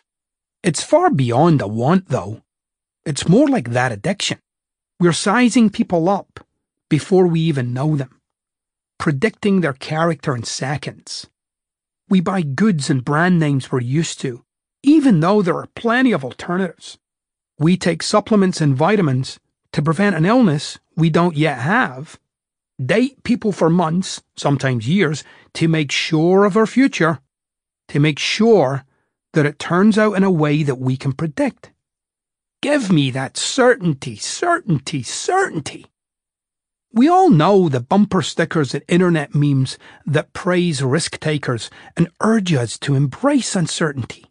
We even know that our openness to taking risks directly correlates with our potential for fortune and possibility. Yet many of us still stay inside our own little organized, certain world. And there's a reason for that. Until fairly recently, the world was a much scarier place for the likes of you and me. Every step into the unknown was a dance with death. Life was one big game of Russian roulette. Literally every day, you and every other being on the face of the earth would have been an entree on the dinner menu for an assortment of beasts and creatures, or among the poor suckers who walked blindly into the path of Mother Nature's dark sense of humour. Lucky for us, the world isn't nearly as scary as it was thousands of years ago, although not quite a utopian safe zone. Life has become much safer. Unbelievably so, in fact. Medicine and technology get better by the day. Violent crime, although rampant in our news outlets, is in fact a rarity in the everyday life of your average citizen in a Western country. Sure, there are still deadly diseases and the threat of random acts of violence or catastrophe, but the chances of you catching a mystery zombie virus or being swept up with Dorothy and Toto to a fantastical Hollywood dreamland are, I'm happy to say, slim. Here's some other startling news. Chances are you're not going to suddenly die on the way to the grocery store. Your boss isn't actually going to kill you if you ask for a raise, and believe it or not, Asking someone out on a date will not result in your pants mysteriously falling to the floor, painfully exposing your SpongeBob SquarePants underwear, and bringing about your early demise via acute terminal embarrassment with the insidious laughter of everyone in Starbucks ringing in your ears as you depart this mortal coil. In other words, our aversion to risk, which was once necessary, no longer is. Those same survival instincts that once kept us alive can now be the very thing that keeps us from actually living. A paradigm of potential. Our obsession with certainty can be tragic and counterproductive for two reasons. First, uncertainty is where things happen. Uncertainty is your personal pathway to opportunity. It's the environment in which you grow, experience new things, and produce new, unprecedented results. Uncertainty is where new happens. The desire for safety stands against every great and noble enterprise. That's a quote by Tacitus. When you stick to what you're comfortable with, doing the same things you've always done, you're in effect living in the past, not moving forward. You're repeating things and behaviors that at one time in your life were risky, since you didn't know what they would lead to, but have since turned into routine. Think about it. How can you go to new places if you never leave the house? How can you make friends and start romances without meeting new people? How can you do anything new by doing what you've always done? You can't. The truth is, you can't even predict what the people you know will do, let alone the people you don't know. Whether it's the checkout line, or a nightclub, or the bank, social situations are inevitably filled with uncertainty. Geez, half of the time you can't even predict your own thoughts and feelings. Think of the many times you've rushed to judge, and then later changed your mind. How will you ever get a raise if you don't take the risk of asking? How will you get ahead in your career if you're always holding on to certainty and comfort? You won't. Success is never certain. It never comes without risk. Even if you're the smartest or the hardest working, there's no guarantee of anything. The people who go on to do great things in their lives know this. They also embrace it. In any moment of decision, the best thing you can do is the right thing. The next best thing is the wrong thing. And the worst thing you can do is nothing. That quote is by Theodore Roosevelt. Reflect on that Teddy Roosevelt quote for a minute here. Missing the target isn't the worst thing you can do. Not taking the shot is. You may look at successful people and think they have always had it figured out. Many of them seem to have a kind of confidence, charisma, or talent that makes everything they do seem easy. They certainly seem to have something you don't. But believe me, their rise to the top was anything but certain or easy. Most of them doubted it every single day, sometimes hundreds of times per day. That's right, they sat there, just like you are right now, wondering how they would make it, whether it was all worthwhile or whether they had what it takes. There were days when they doubted what they were doing, where they thought, this is never going to work. Many found themselves on the verge of giving up at numerous occasions along the way. They didn't succeed because they were certain they were going to succeed. They succeeded because they didn't let uncertainty stop them. They did it anyway. They ignored their doubts and kept pushing forward. They were relentless when the only thing they had to fuel them was relentlessness. Give some thought to all the people who have achieved something great, only to quickly fade into obscurity. I'm sure you can think of a few, whether they're entertainers or business people or athletes. In my career, I've coached many successful people who came to me because their lives had gone flat, and they had become uninspired and tepid. What happened? For many of them, they got comfortable. For years they had pushed their comfort zones to get where they wanted to be. But as soon as they chose certainty over uncertainty, they stopped achieving. They hit the wall. Why does it happen? Because when you've accomplished one of your goals, when you're rich and successful, the future naturally seems a little more certain. I'm sure we'd all feel a little more secure with $1 million or so in the bank. But that mindset shift is exactly what creates the environment for our ultimate undoing. When we're no longer uncertain about money, the desire, the need even, to pursue it recedes. When we're no longer uncertain about success, our ambition can blunt or mellow. We get to wallow in our bloated illusion of certainty. Eventually, we get to do that thing called settle. We settle for certainty. That's the kind of power that uncertainty has in our lives. It can make us or break us. It can make us rich or make us poor. It can be the key to our success or drive us in the other direction. For many people, it ends up being both. Chasing what doesn't exist. The funny thing is, no matter how much you chase certainty, you'll never really be able to hold it or retain it. That's because it doesn't exist. The universe will always send us little reminders of its chaos and power, and no one is exempt from the prompting. Nothing is certain. You could go to sleep tonight and never wake up. You could get in your car and never make it to work. Certainty is a complete illusion. Voodoo. Some of you might find this terrible to think about, but it's true.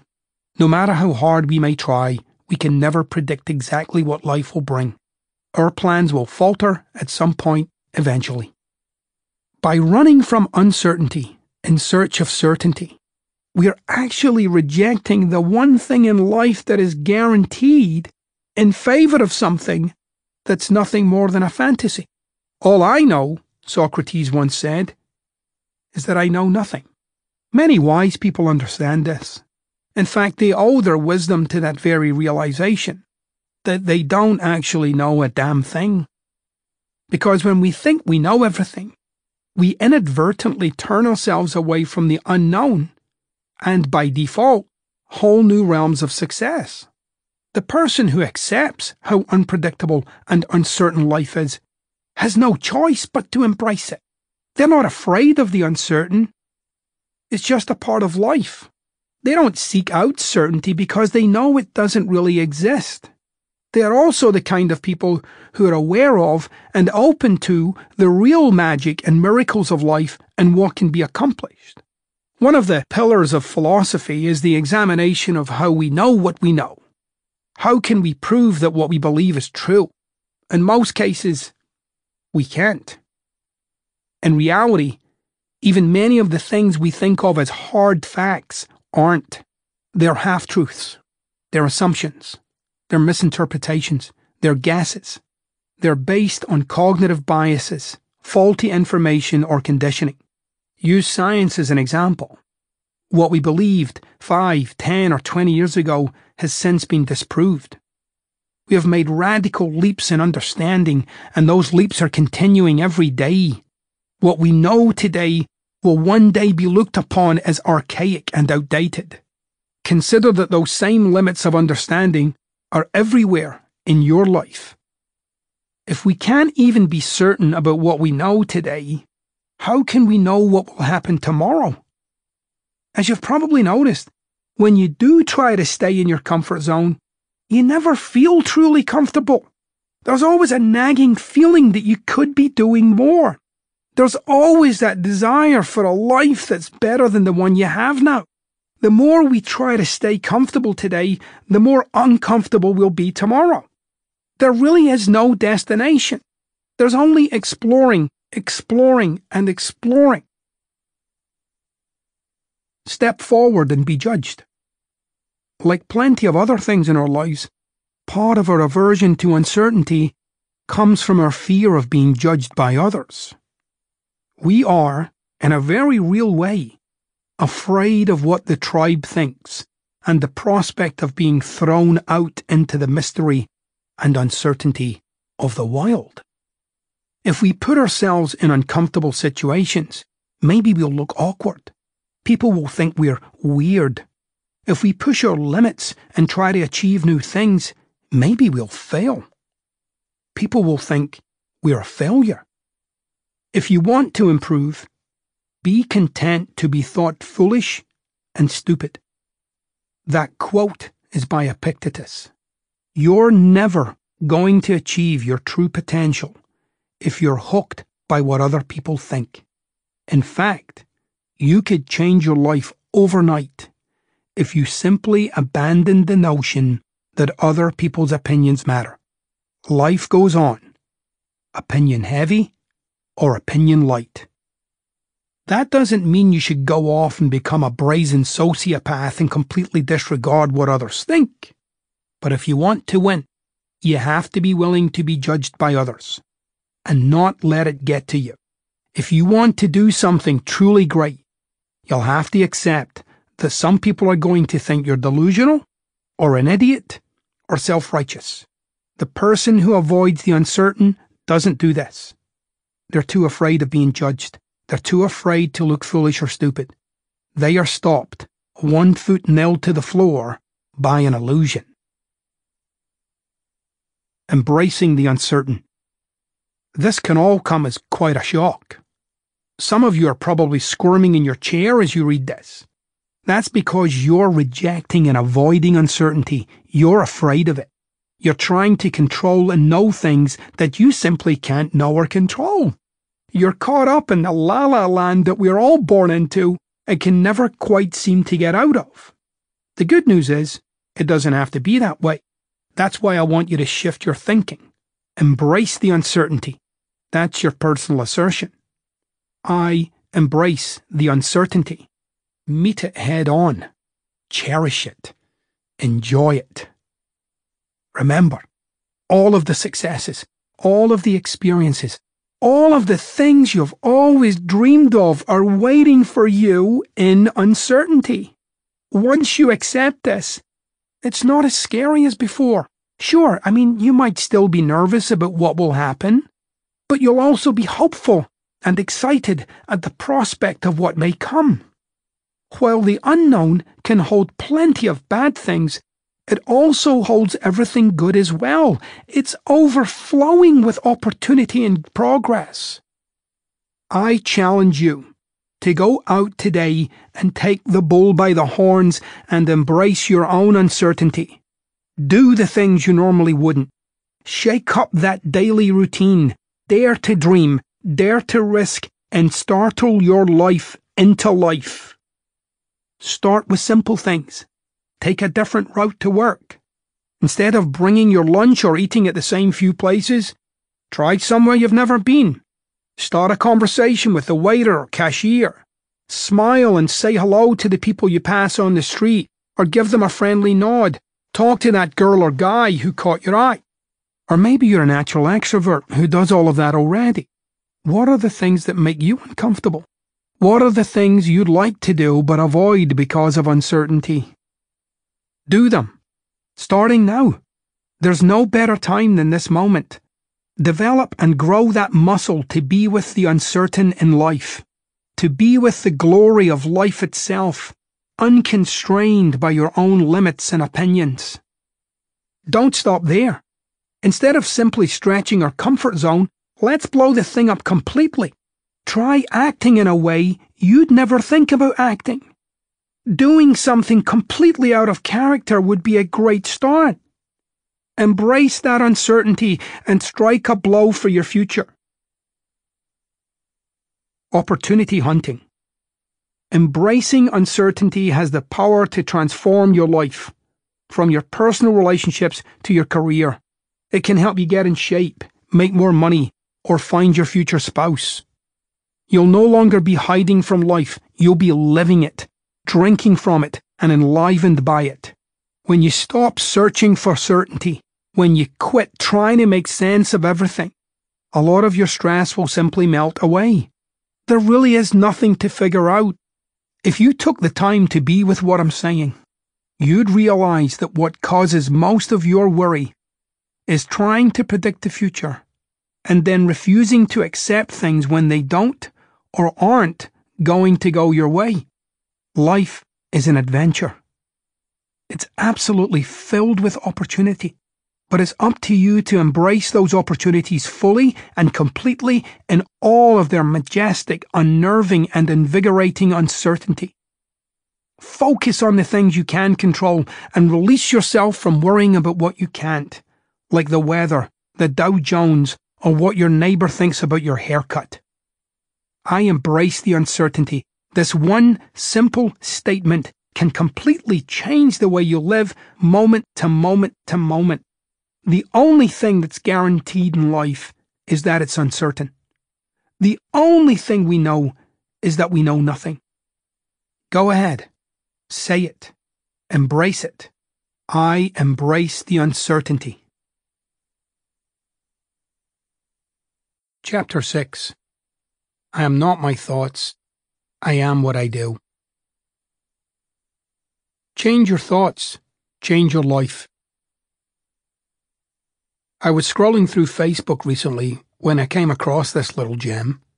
It had more likes than Justin Bieber and comments up the yin-yang. As I sat there in my crimson smoking jacket and pale yellow cravat, I pondered its philosophical weight while sipping softly at the edges of my evening creme de menthe. Okay, I was wearing an old AC/DC t-shirt and sweatpants and drinking coffee, but you get the picture. After a moment, I thought to myself, what a complete pile of bullshit that is. Imagine this. You're at work, you've got something to do, but you're dreading it. Just not feeling it today. You glance at the clock. 10:34. Oh well, at least it's not long till lunch. What will I eat today? Oh, I've been wanting to try that new place down the street. My co-worker said it's really good, but I really should stick to my budget. You suddenly snap back to reality and find yourself staring at the blinking cursor on your computer screen. Wow, I suck at this. I'm just not up for it today. I need some energy. Before you know it, you've opened your browser and are scrolling through one of your favorite time-wasting sites. Wowzer! Hover shoes! I could really use some of those. Quick step back to reality, check your email, message from your credit card company. I'm in so much debt. I'm never going to get out of this mess. No hover shoes or lunch out for me.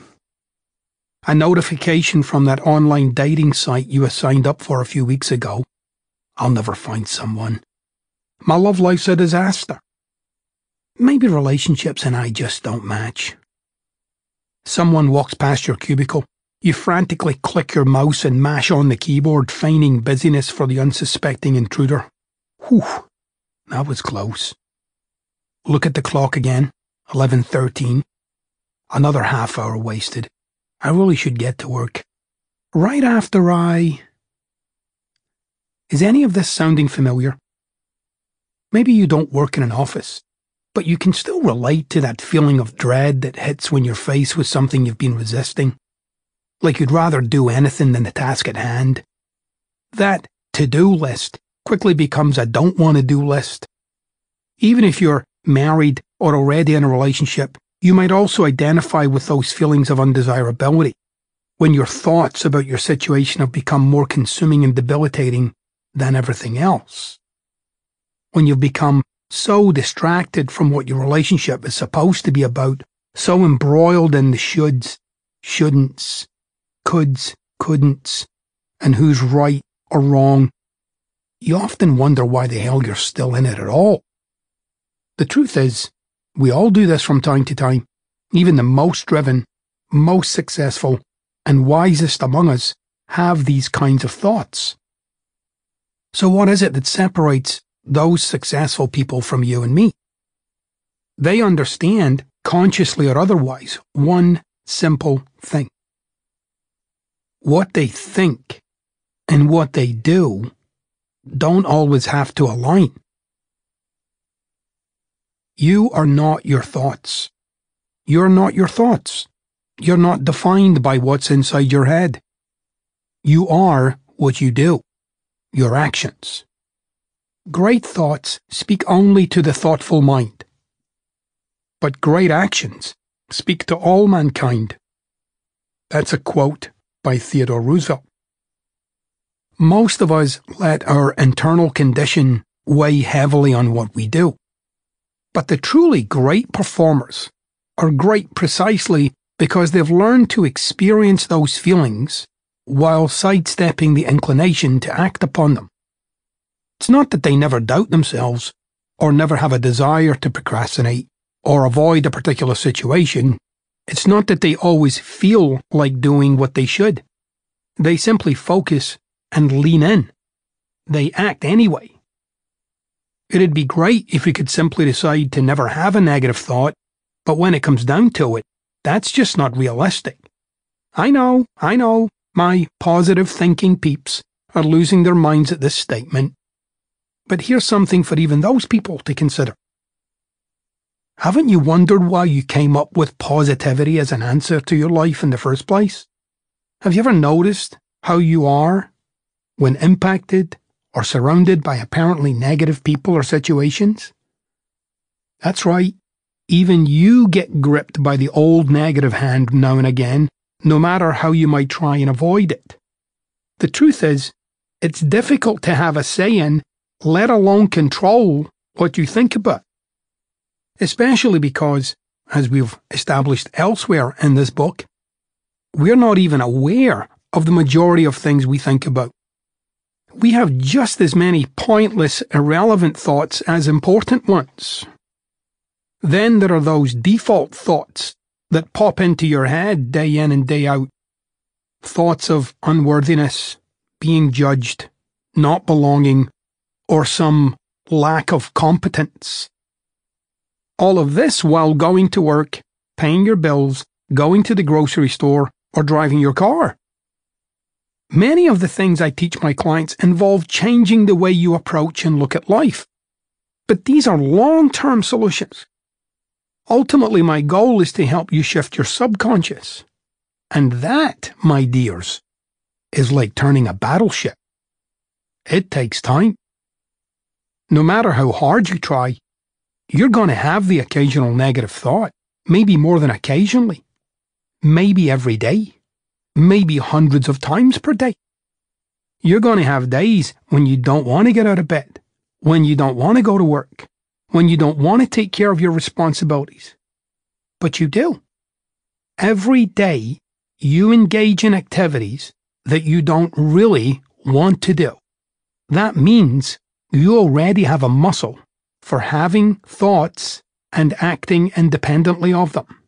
As I consistently say to my clients, you don't have to feel like today is your day. You just have to act like it is. Sure, it never hurts to be in the right kind of mood or mindset, but if we sit around waiting to be in the perfect mood, we're just never going to get started. I've come across literally thousands of people in my career who have spent their lives waiting to feel or think differently.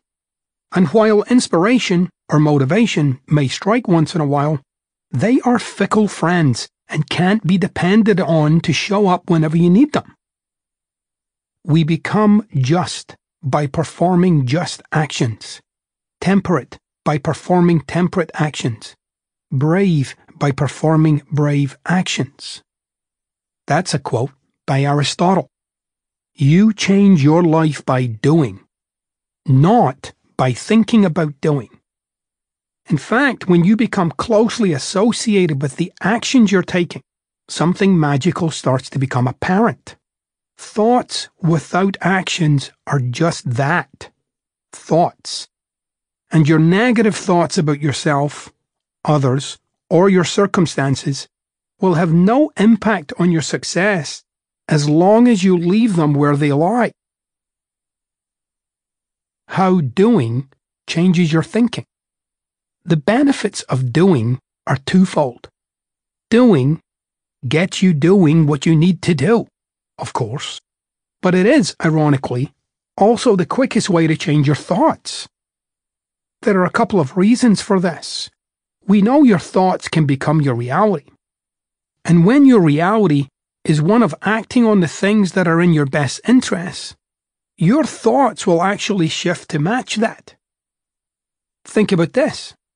Your thoughts and the resulting feelings are not always aligned with what is in the best interests of your life, your health, your finances, or your potential. Many times, those same thoughts and feelings are pulling you away from your potential. Things like doubt, fear, procrastination, or frustration rule the day instead of the kind of positive action that will actually forward your life. If you always attack the task at hand without hesitation, what will you think the next time you have something important to do? Your thoughts start to become intuitive action over time until you start to act independently of your negative thoughts time after time after time. Are you going to think about yourself and what you lack? Or are you going to deal with the actions presenting themselves right there in that moment of time? Haven't you ever noticed when you're fully immersed in something, all of your problems or negative conversations seem to disappear? When you are cognitively and genuinely engaged in a practice or project, that internal chatter gets quieter and quieter. The golfers, tennis players, meditators, knitters, musicians, artists, and runners among us know exactly what I'm talking about. Athletes call this the zone. And the good news is, you can get better at getting in the zone too. When you can focus your attention on the action at hand, eventually your consciousness starts to get the idea. Each time you do, you build your experience of self-confidence and trust in yourself. All of that impacts the long-term way in which you think. So what's the second way that actions influence our thoughts? Remember when I said your thoughts can become your reality? That's true. Well, your thoughts can become your reality. It's only through your actions that your thoughts actually become your life. Until then, they are only thoughts. Sometimes our mind is like the equivalent of a funhouse mirror, distorting and contorting and blurring our lives and our potential. Our minds often have an unrealistic perception of the world, peppered with interpretation, misunderstanding, automatic behaviors and opinions, and cultural and familial programming, all laid on top of our lives like designs on a giant sheet of tracing paper. The more we strive to get our reality to match this design, the more we struggle. The gap between how life is and how we think life is often the black hole in which we fruitlessly labor. We think things are worse or better, harder or easier than they actually are due to this cacophony of background noise and judgment. Consider this. You just messed up something important. Immediately thoughts like, I'm so stupid, and I always screw things up, randomly pop into your head. All this means is that your reaction to one situation is out of sync with the whole.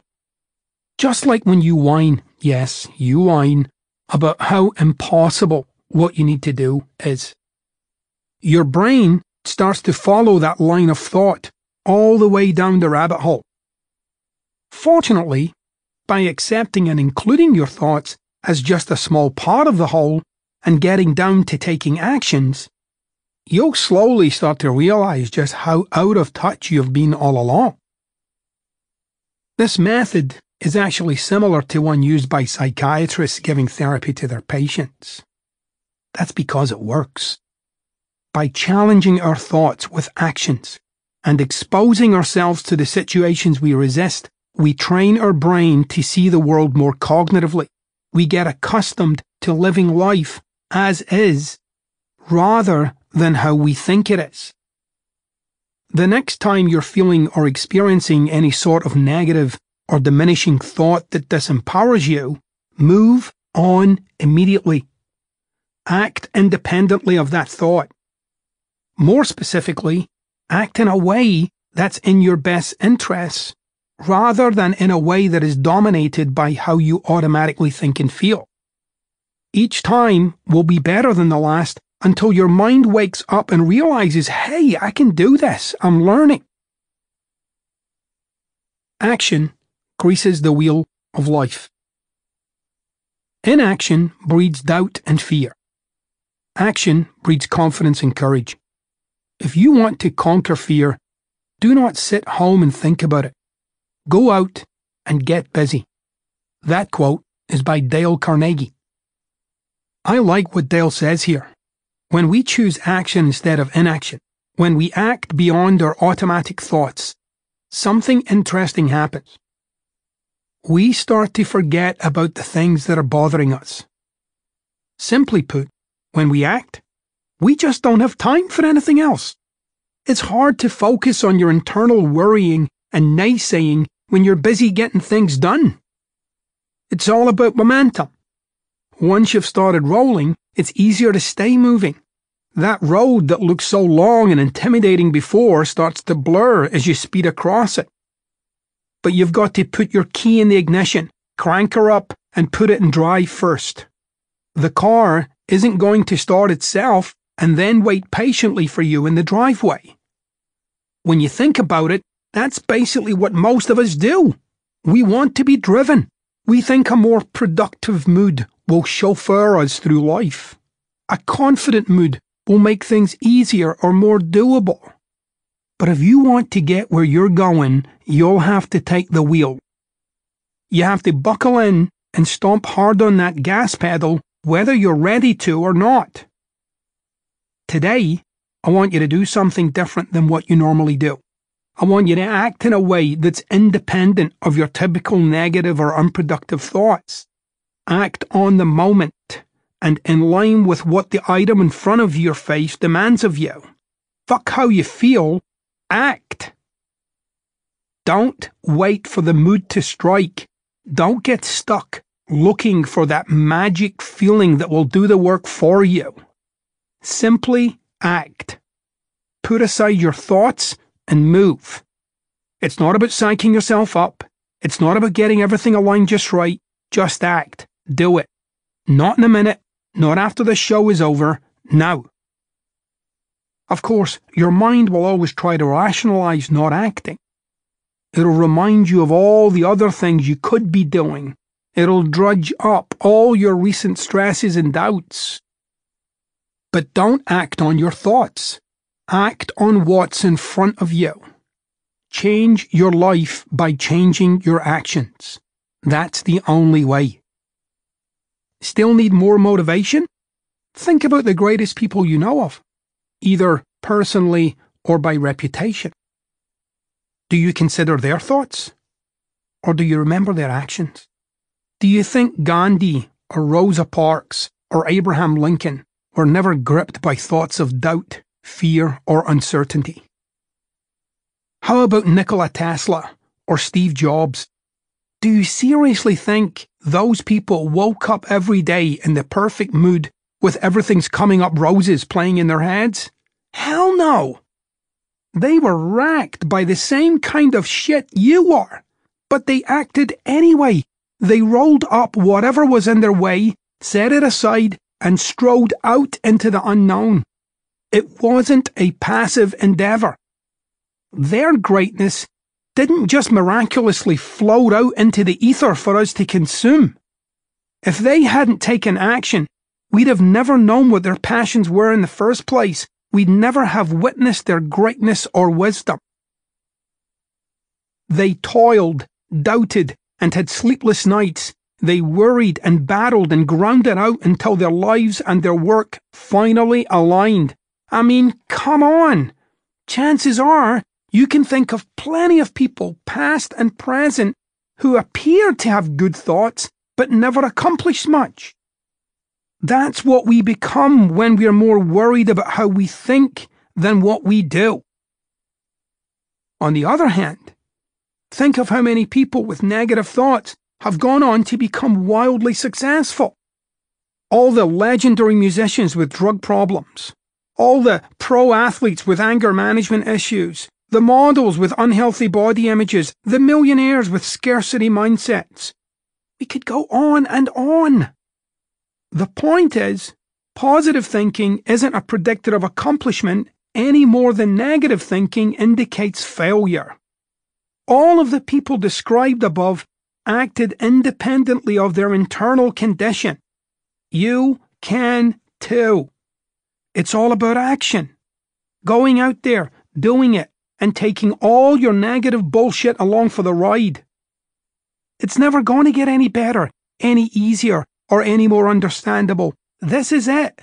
Life is now, and you're never going to have a better moment than this. Don't know what to do or where to start? Good. That's your first action. Find out. Understand. Troll the internet. Read books. Ask questions. Take courses. Seek advice. Do whatever you need to do to unfuck yourself and get into your life. Get up on your feet and get going. Benjamin Disraeli said, "Action may not bring happiness, but there is no happiness without action." Separating your thoughts from who you are. I am not my thoughts. I am what I do. That's your newest personal assertion. The phrase that sums it all up. Go ahead. Try it out. I am not my thoughts. I am what I do. You are not your thoughts. They're just a bunch of random things running through your head. Many of them you have no control over. Eventually, we'd all like to have better, more positive thoughts, but sitting there isn't going to make it happen. It's when we challenge our bodies and minds, when we experience, when we face our fears, when we accomplish, even when we fail, that we truly change who we are. You could be the smartest person in the world, but that doesn't mean a thing if you don't take action. Remember that the next time you're not feeling it, when you're not in the mood to go to work or take a significant step in life, when you're doubting yourself too much to get started. Forget all of it. Just take that first step, and the next one, and the next one. You are not your thoughts. Act. You are what you do. Chapter 7. I am relentless. Think back to some of your biggest successes in life. Maybe you made a really big sale, started a new business, or bought a house. Maybe you got married to the love of your life, or went back to school, or completed a marathon. It could be anything you're truly proud of. How the hell did you achieve it? Well, you probably weren't sitting on the couch pondering your navel. Chances are you weren't wrapped up in the humdrum of your everyday existence either, or mentally calculating the sharp rise in the price of milk since 1977. So what was it? I may not be able to guess exactly what you were doing, but I can be certain of one thing. You were uncomfortable. Put a slightly different way, you were most likely operating outside of your comfort zone. From the nervousness and doubt we feel when we take risks in our careers, to the muscle soreness and shortness of breath we experience pumping out another 5 minutes on the treadmill, our biggest successes are born out of discomfort, uncertainty, and risk. Theodore Roosevelt said, "Nothing in the world is worth having or worth doing unless it means effort, pain, difficulty." In fact, the greater the degree of discomfort you experience, the greater the difficulty, the greater the sense of personal accomplishment that comes after. And that's why great accomplishments and extraordinary successes are so rare, because most people don't like being uncomfortable. Being relentless. Anytime you're working to achieve something, you're going against the current. often the opinions of the people around you are trying to push and pull you away from your destination. They'll say you can't do it, you're making a mistake, it's impossible, you'll fail. The more unique and out of the box your endeavour is, the stronger the pushback can be. Why? Well, mostly because the other people in your life have gotten used to relating to you as a specific kind of person. So any time you attempt to break out of that mold, you're not only messing with your own world, you're also messing with theirs. And the resistance doesn't just come from other people. It comes from your own mind too. Both your conscious and subconscious thoughts can work against you to stop your dreams right in their tracks. It could be outright negative. That's impossible. Why even try? Or it could be subtler. Wouldn't it be a lot better to just sleep in instead of getting an early jump on things at the office? That game on your phone is so much more fun than working. You could overcome these distractions and objections, of course, as we discussed in the last chapter. But there sometimes comes a point on your journey when you sometimes lose track of where you are.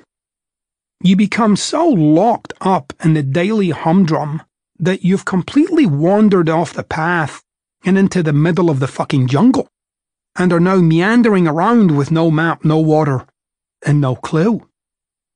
Are you going in the right direction? How long until you get there? How much more of this can you take? Maybe it's over here. No, wait, maybe it's this way.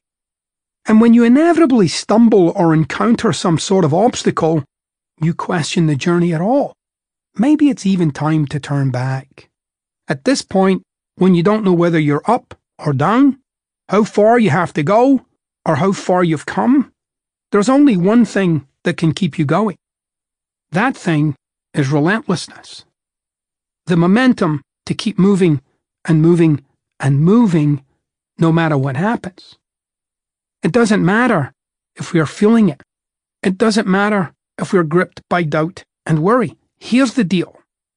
True relentlessness comes when the only thing you have left is relentlessness.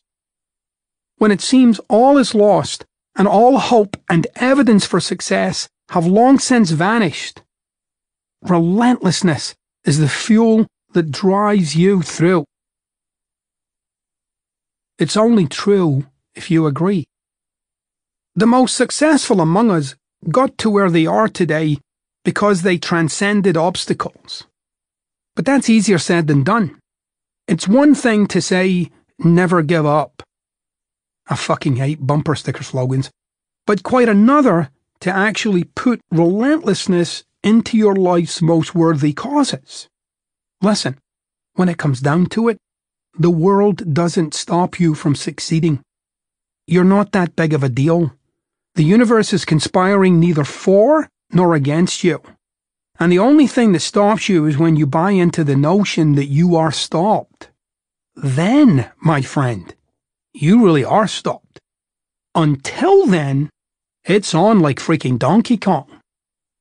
It is the mark of an educated mind to be able to entertain a thought without accepting it. That was said by Aristotle.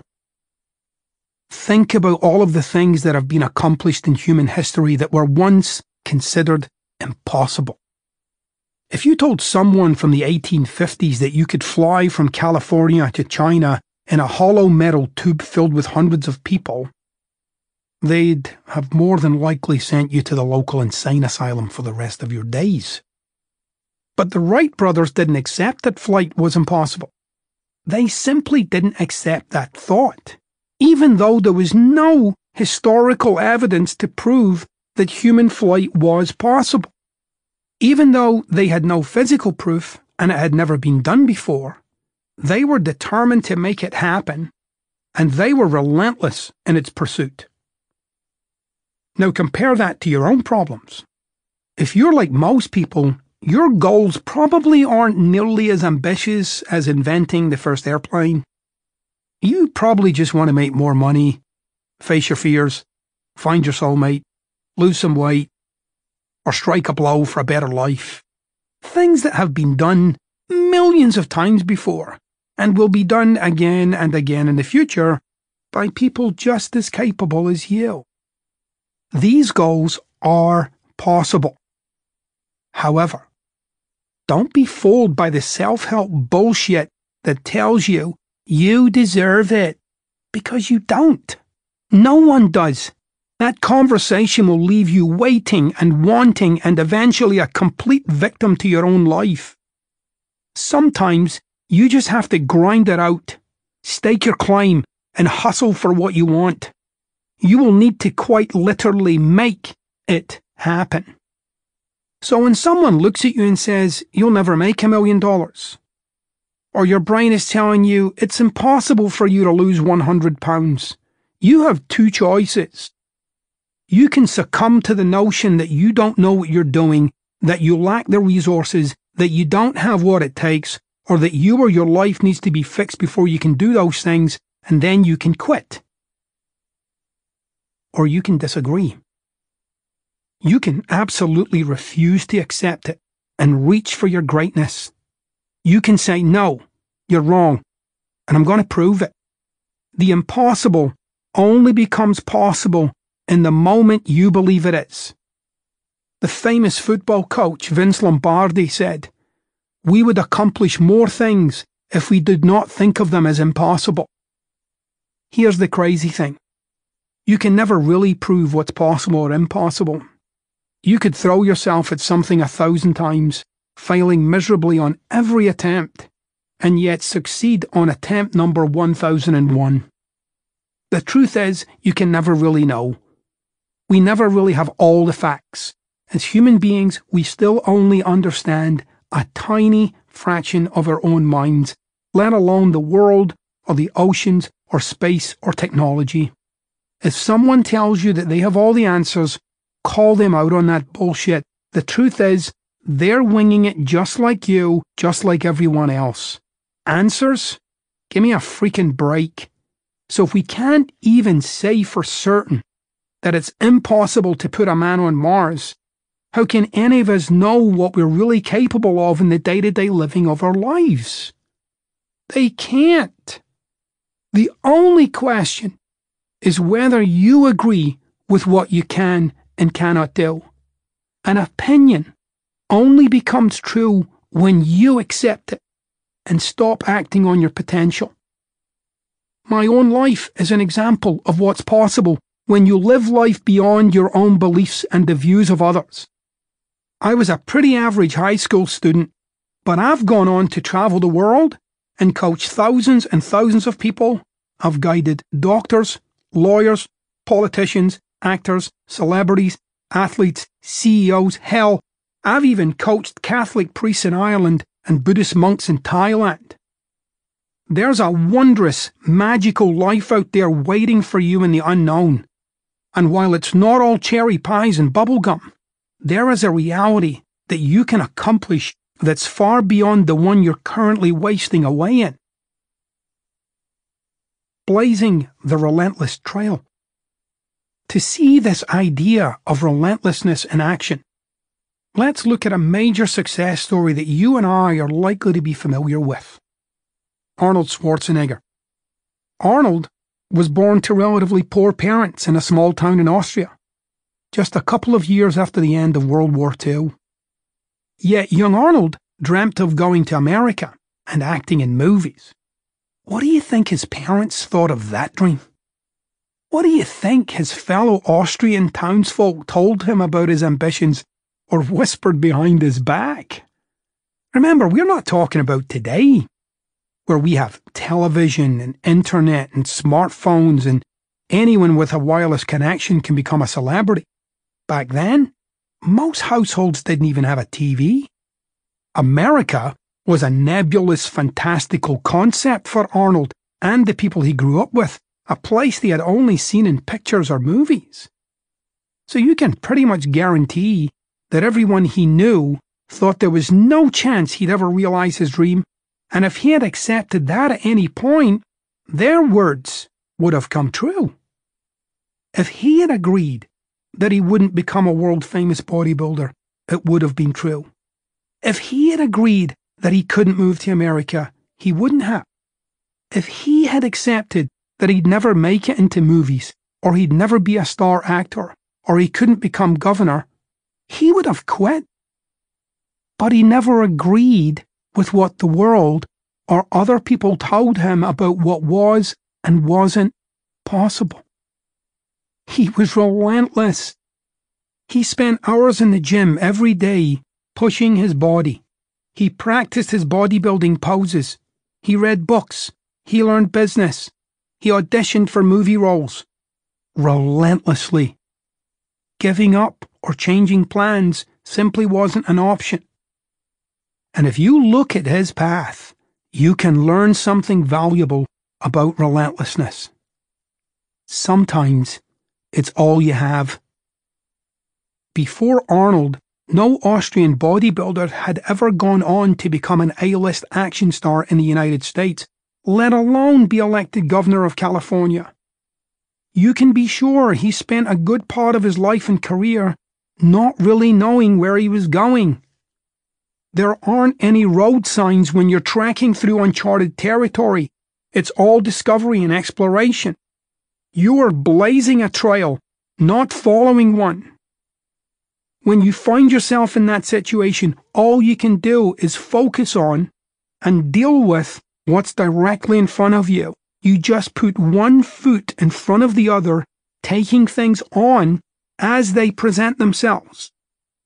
Even Arnold, who had a big, grand vision, ultimately achieved it by taking one step at a time. He'd go to the gym and start working on his biceps. He'd focus on each movement, each rise and fall of the dumbbell, rep after rep after rep, feeling his muscles flex and tear and grow.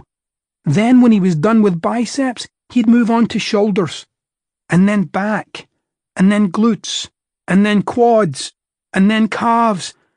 As he worked each respective muscle group, he gave it his full attention, and then it was on to the next one, moment by moment by moment. When he had worked each muscle, each body part to exhaustion, he went home. But there he was the next day, doing it all over again, relentlessly. Look more recently at people like Malala Yousafzai, who stands for the rights of women and children in Afghanistan, or Michael Phelps and his record-breaking athletic accomplishments, or Jessica Cox, born without arms and currently flying commercial airlines. Are you getting the picture here? The key to becoming relentless is to focus on the problem in front of you. Give it your full attention. Become someone who progresses even when all seems lost. The answer is always out there. All you need to do is find it. Then you can move forward to your next obstacle, and you give that obstacle your full attention until it's taken care of. And then there's the next, and the next, and the next. By doing this, you never have to wonder where you're going. You're not worried about how many miles you've left to walk. You've become someone who loves obstacles rather than avoids them, because obstacles are your keys to success and growth. You simply take one step at a time. And if you come upon something that's blocking your path, you find a way to get over it or get around it. Then you keep walking. Relentlessness doesn't mean charging into the fray, head first, swinging and flailing your arms every which way. It's focused, determined action, again and again and again. You're not bashing your fist against a brick wall until it's bloody and bruised. You're using your hammer and chisel to slowly, methodically chip away, piece by piece, until eventually there's a hole. And then the hole gets bigger and bigger, and before you know it, you're like Alice, stepping through the looking glass into a whole new world. You are relentless. When you're not sure if you're following the right path, when you've been knocked down a few too many times, it's completely fine to get discouraged, hell, even defeated. What's not okay is to stop. Because you can always lean on relentlessness. When you have nothing else, you have relentlessness. Rather than worrying about whether you should keep going or turn back, press in relentlessly. Relentlessness has one direction, and that's forward. It only has one option, and that's to keep the momentum going. There's no giving up. There's no quitting. There's no changing of plans. Relentless is the bodybuilder who goes to the gym for hours every day. Relentless is a prospective entrepreneur who has been ridiculed or rejected for their completely original idea but keeps pitching it anyway. Relentless is the overweight mom who feels like she's never going to get there. Relentless is the newly minted college graduate at the bottom of the corporate ladder, barely making enough to pay her rent, and yet staying at the office later than anyone else just to learn as much as she can. Relentless is you. Anyone who's ever gone to the gym knows that the results aren't immediate. You don't spend 30 minutes on the treadmill and look like a new person.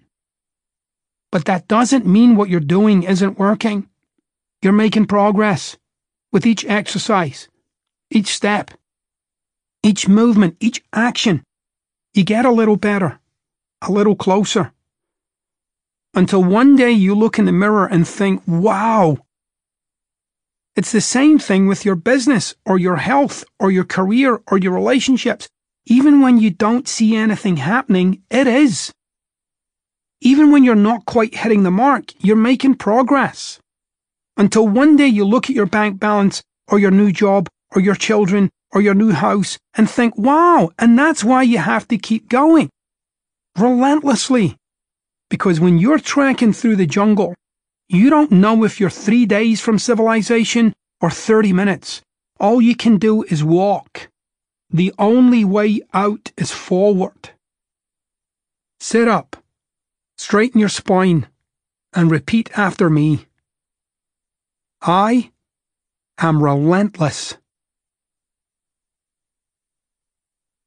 Chapter 8. I expect nothing and accept everything. Firstly, do not be deceived by the title of this chapter. There is something truly amazing for you to discover in the following pages. Imagine this. You've always dreamed of starting your own business, being your own boss, controlling your own schedule, and really building something you can be proud of, something you can point to as a major life accomplishment. Through a combination of hard work, determination, and solid planning, you've managed to organize your life in such a way that this dream of yours can now become a reality. You've already come up with a great business idea, hired a company to create a cool logo and branding, and now it's time to get to work. Here's where the fun begins. You'll need a store, of course, and that's the first task you tackle, spending the next week driving around town, scouting locations, and negotiating with real estate agents. It's not easy, but you finally find what you think is a pretty good location for a pretty good price. There was another place you really had your eye on, but you couldn't make it work within the budget. There are a few other things to get taken care of, like property insurance, a business license, and setting up your taxes. Even though you've yet to make $1, you've already had to hire an accountant to help you sort through those complicated business taxes. Oh well, on to your next project. Your store will need furniture and other necessary equipment, so you shop around to get a right on that. Another thing off the checklist. Obviously, you'll need someone to work there too. Time to hire some employees. Check. It's all going pretty well. Until, boom, that deal you had fought for and ground out to secure the unique product you were planning to sell fell through. And now you have to look for alternatives. Shit. Your heart sinks and breathing shallows as you frantically search out wholesalers, importers, manufacturers, anyone who can help, and start asking for quotes. The only problem is the new prices you're being quoted are way beyond your pricing model. How can you make this thing work? You tirelessly continue searching but keep coming up zero after zero after zero. This is fast becoming a disaster. You've already invested massive amounts of time and resources into this, and now you've hit a big fat roadblock. You're realizing now that you should have seen this coming. This is business. Stuff is bound to go wrong. The cascading stream of doubt and second guessing washes through your brain with a heavy rinse cycle of reality. Damn it, this was going too smoothly. I just knew something like this would happen. This feeling builds and grows until it starts to pull you under. Setting up a business means risking everything you've ever worked for. Is it even worth it? You've got bills, for the love of God. Now that you really think about it, you've spent more time working on this project than you did at your last job. A lot more. I mean, come on, it's been day and night with hardly a breath. You have less control of your time than you ever did before. Your every thought, second, and dollar has been geared towards this thing. Why did you ever think it was better to work for yourself? This isn't what you signed up for, is it? Maybe this whole thing was a mistake. You're starting to feel a little darker and more depressed while you start to confront the gut-churning possibility that you might lose all that investment and wind up having to crawl back to your old boss and ask if you can return to your old job. Whoa! Easy, Tiger. Before we get ahead of ourselves, let's take a step back. Expecting the expected.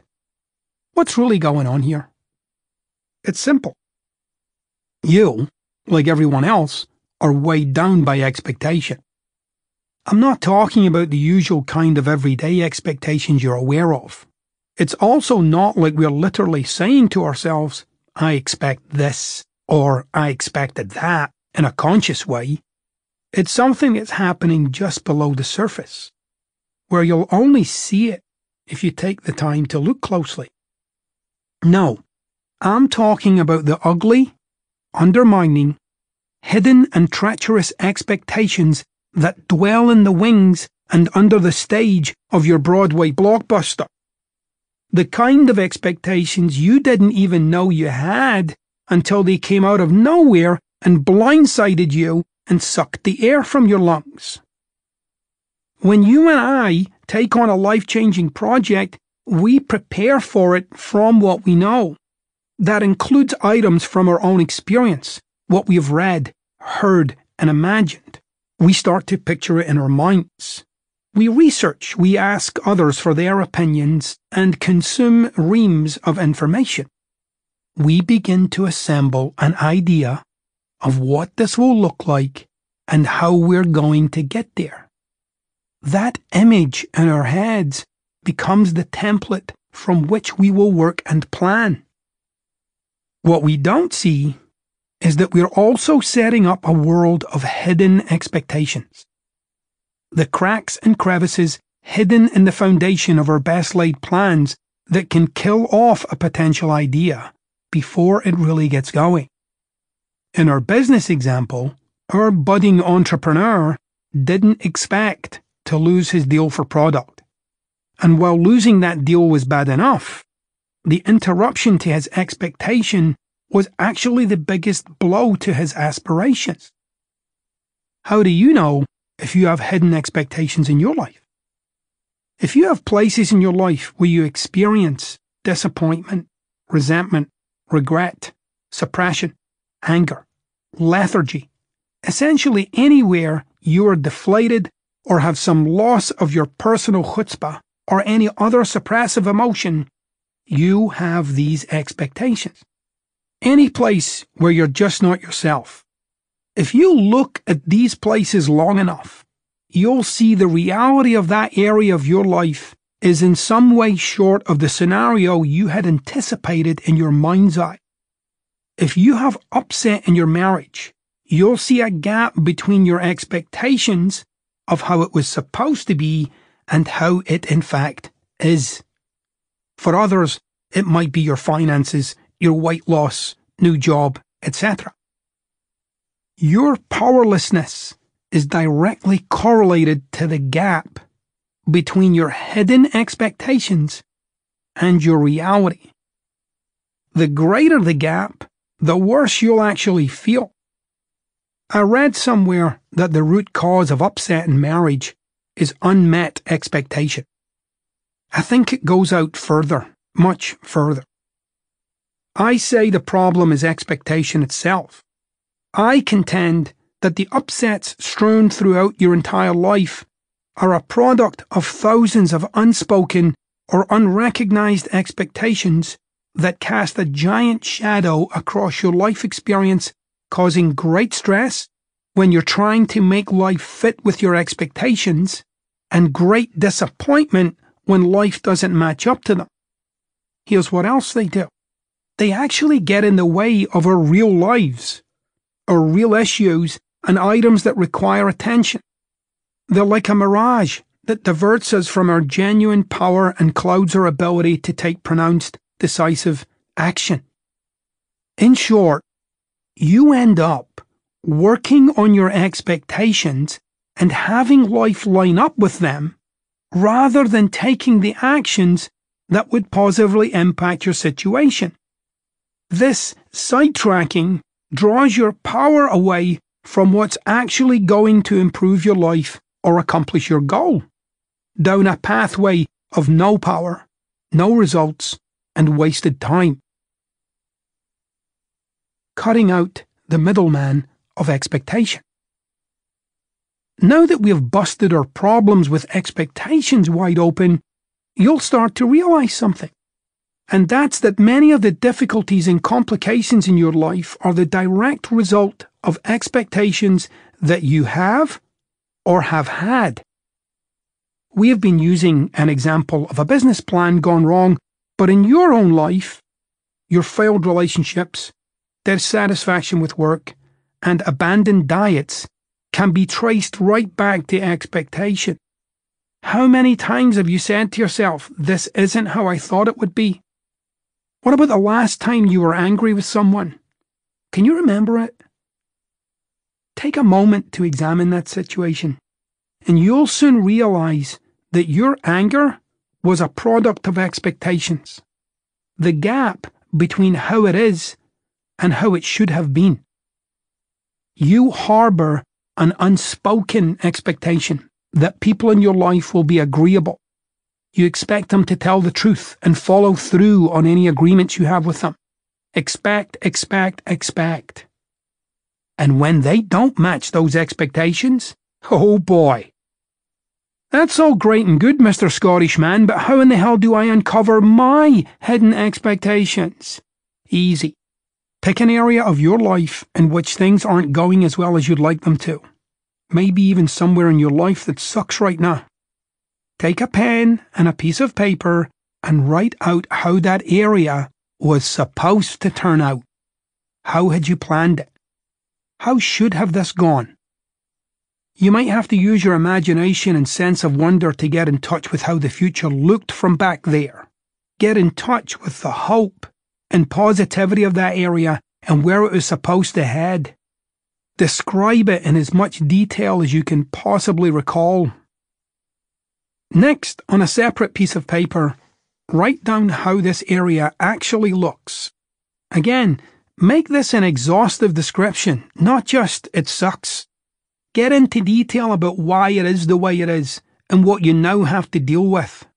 How do you feel now that this part of your life did not meet your expectations?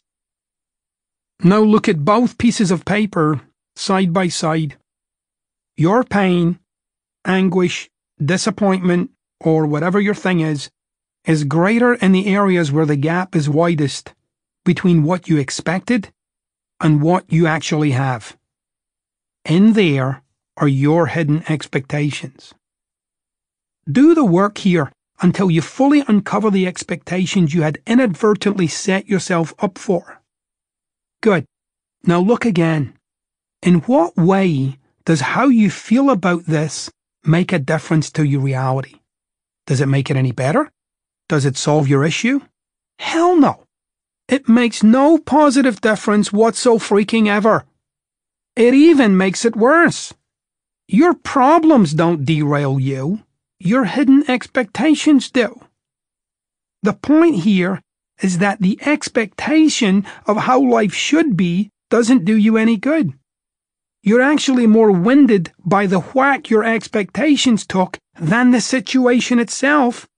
And that's the deal with expectations. They blow things out of proportion and dilute your power to deal with issues effectively and powerfully. Listen, it's not like I'm saying something radically new here. The notion of letting go of expectations has been around for thousands of years, although in our culture, that of the West, it's a practice very few engage in. Here's the coaching. Cut it out. Let go of those expectations. Now. It's much more powerful to come to terms with life's unpredictability and to engage with your circumstances for what they actually are than get bogged down by your refusal to let go of unnecessary or unproductive expectations. The world revolves around change, birth and death, growth and destruction, rise and fall, summer and winter. It's never the same from one day to another, no matter how much it might seem that it is. Heraclitus said, "No man ever steps in the same river twice." Our minds would love to predict and plan for everything that's going to happen, but it's simply not possible. And these expectations not only have a negative effect on our emotional state, they actually leave us less powerful than we really could be. It's so much more effective to simply take things as they present themselves, to live in the moment like there's another moment you could live in, and solve issues and items as they arise, than to constantly expect. It's not that I'm anti-planning, I most certainly am not, but the stone-cold attachment to the plan and all the expectation therein is a little like falling out of a rowboat and continuing to row even though you have no oars and no boat under you anymore. Your plan and image of how this should have gone is no longer relevant, but you still struggle to reconcile the space between your expectations and reality. Life can be like that at times.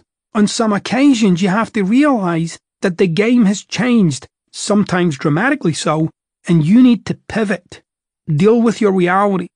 Wake up. You're in the water.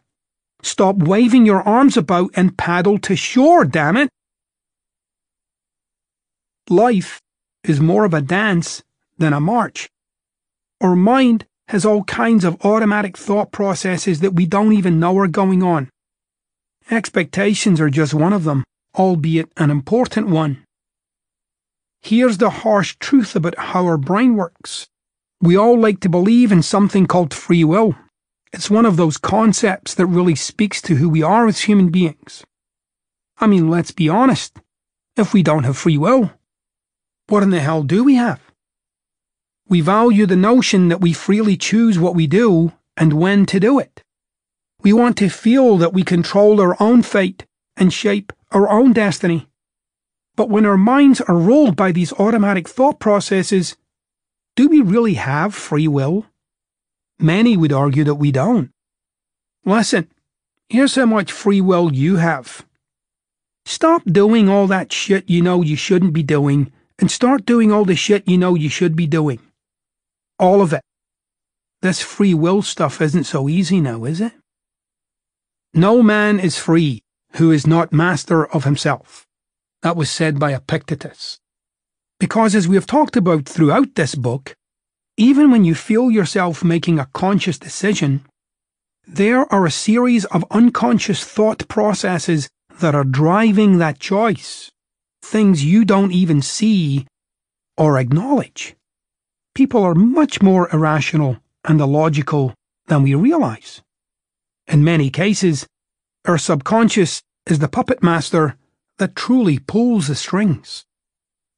Fortunately, you can take back your freedom to choose, and that's by understanding how your mind works, seeing what it's doing as it does it, and being able to use that information to cognitively choose something else, to make conscious that which is currently unconscious.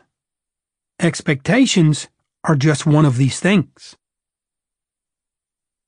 When life is appropriate, I expect nothing and accept everything. This is your final personal assertion. Let me get clear about this one. This is not some meek, weak submission to life. No. This is the statement of a masterful celebrant of success. Someone who cannot be dominated by anyone or anything. When you expect nothing, you're living in the moment. You're not worrying about the future or rejecting the past. You're simply embracing your situation as it comes. When you accept everything, that doesn't mean you're okay with it or that you agree with it, but simply that you are owning it and in charge of it. Remember, you can always change something when you can take ownership and responsibility for it. Sometimes it's the single most effective way of resolving your stuff. Own it. Here's what Epictetus had to say. Don't seek to have events happen as you wish, but wish them to happen as they do happen, and all will be well with you. The next time you catch yourself getting brought down by your expectations, shift things in a different direction. Instead of getting your knickers in a twist about how things didn't turn out the way you wanted or expected them to, simply accept them for what they are. In that moment, you're now freed up to deal with them. This is appropriate. When you're having growing pains at your new job, take a step back and realize how appropriate that really is. Of course, a new job is going to take some getting used to. Whether it's the tasks you're performing or the people you work with, it's therefore entirely appropriate to make a few mistakes or tread carefully as you try to get to know your new colleagues.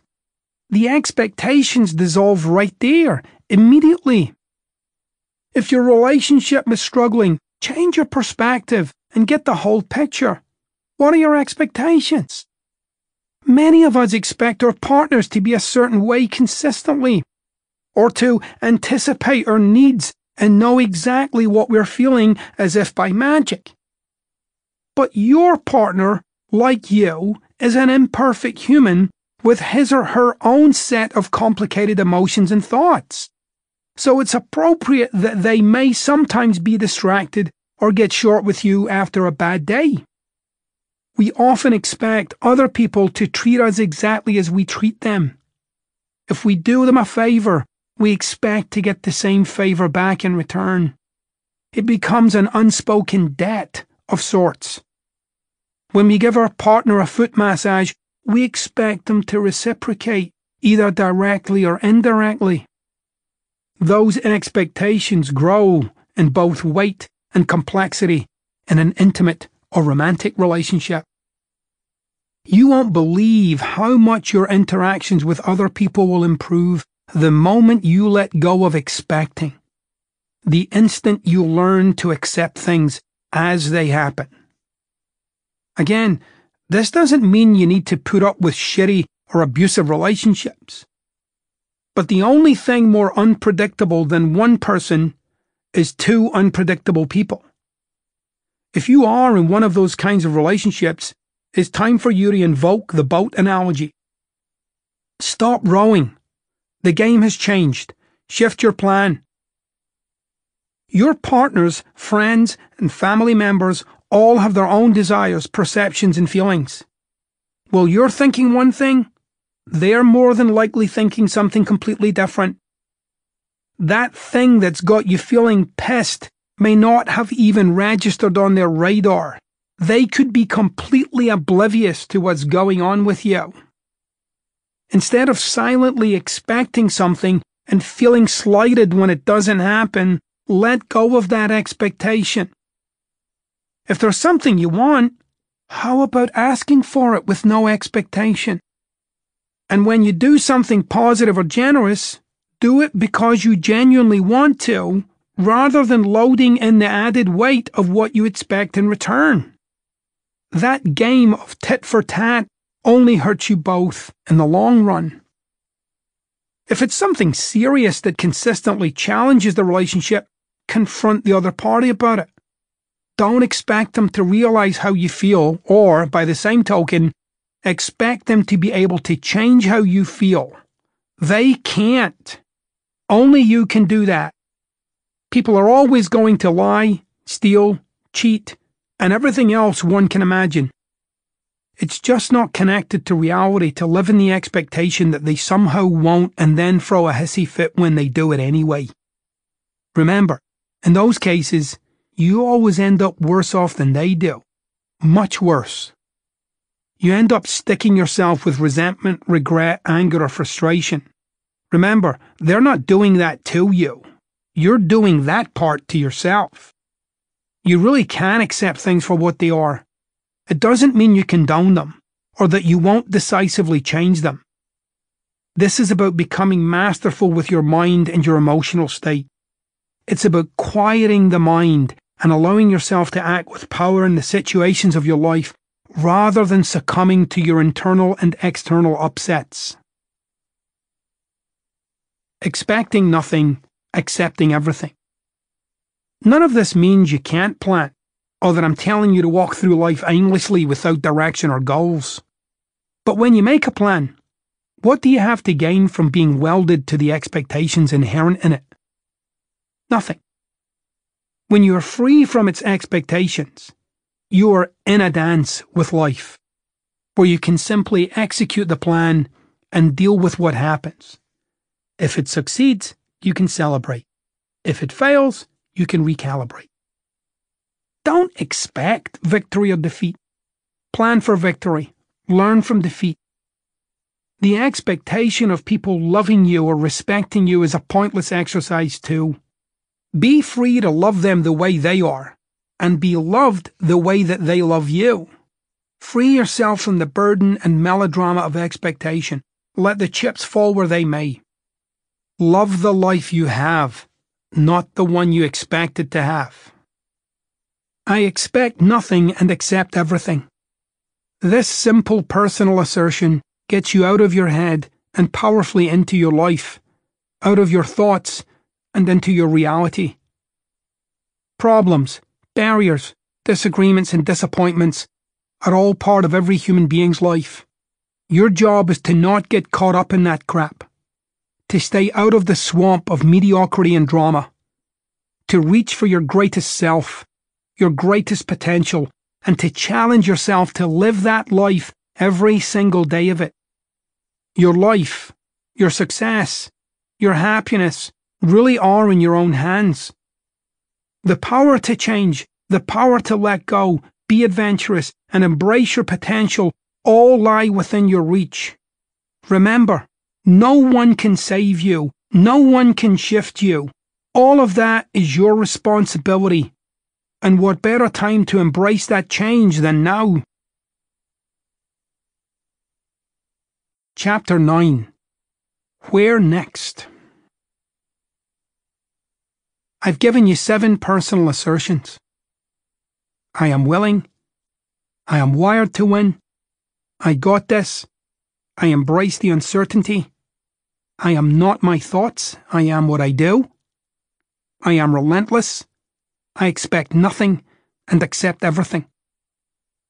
Each of them plays into a theme. You may not immediately see it, but it's there. If you want your life to be different, you have to make it happen.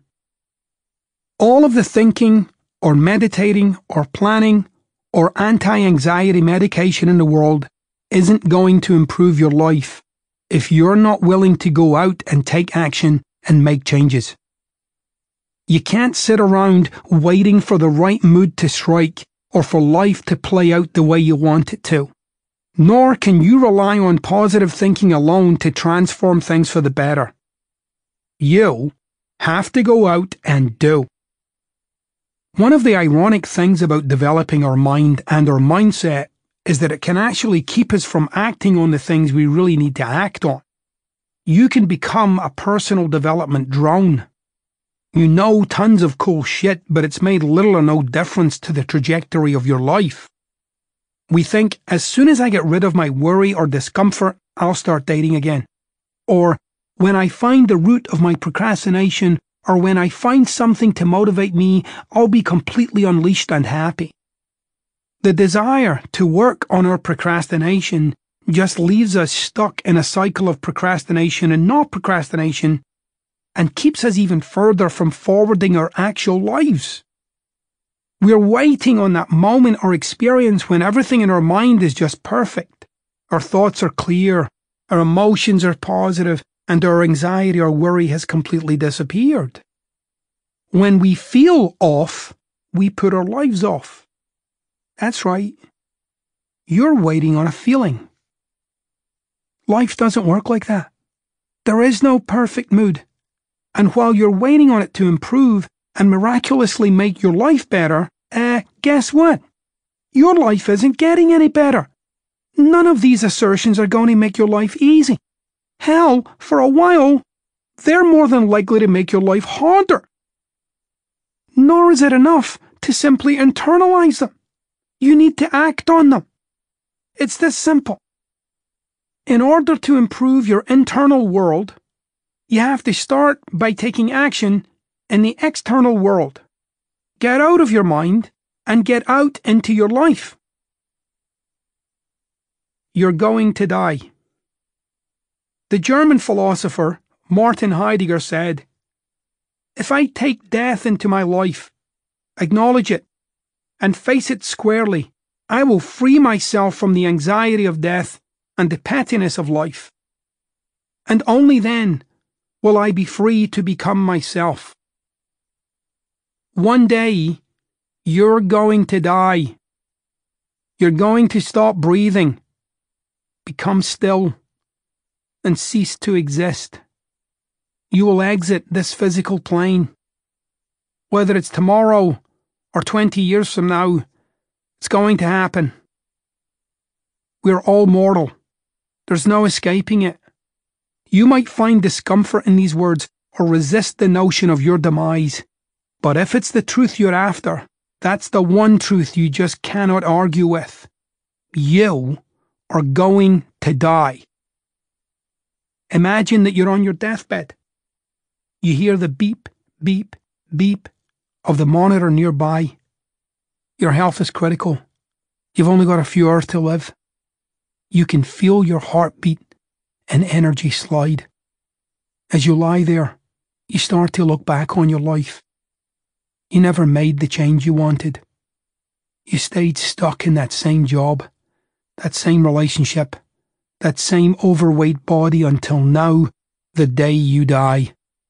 You read the books, but you never applied them. You planned diets, but you never followed them.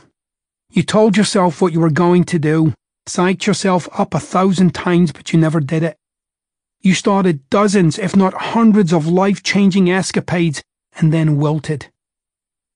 As you lie there in your hospital bed, loved ones cycling in and out over the course of the day, what do you feel? Regret? Remorse? Sorrow? What would you give if you could go back to this moment, the one in which you're reading this book, and do things differently? If only. Damn it, wake up! The regret will course through your body, your mind, your heart. It'll be crushing, unbearable. You're not sure whether to fear death or to welcome it just so it can take you out of this misery. Here's the thing. Future you is not going to regret a lack of achievement or the absence of any one thing in your life. The only thing you will regret is not trying, not striving, not pushing through when the going got tough. Not all mountaineers make the summit. Sometimes they turn back, retool, keep coming at it. They're just never satisfied with standing at the bottom, hanging out with all the other non-climbers and explaining their lack of ascent. No, they packed up their tent and moved forward, and they will pass from this world knowing they gave every ounce of their effort, that they played full out. They loved the climb. You won't regret not making $1 million. You'll regret never starting that business or quitting that lousy job. You won't regret not marrying a supermodel. You'll regret staying in that dead-end relationship when you knew you could do better. You won't regret not looking like a bodybuilder. You'll regret stopping at the drive-thru every night on your way home and living a lie. And this will happen to you. You will die.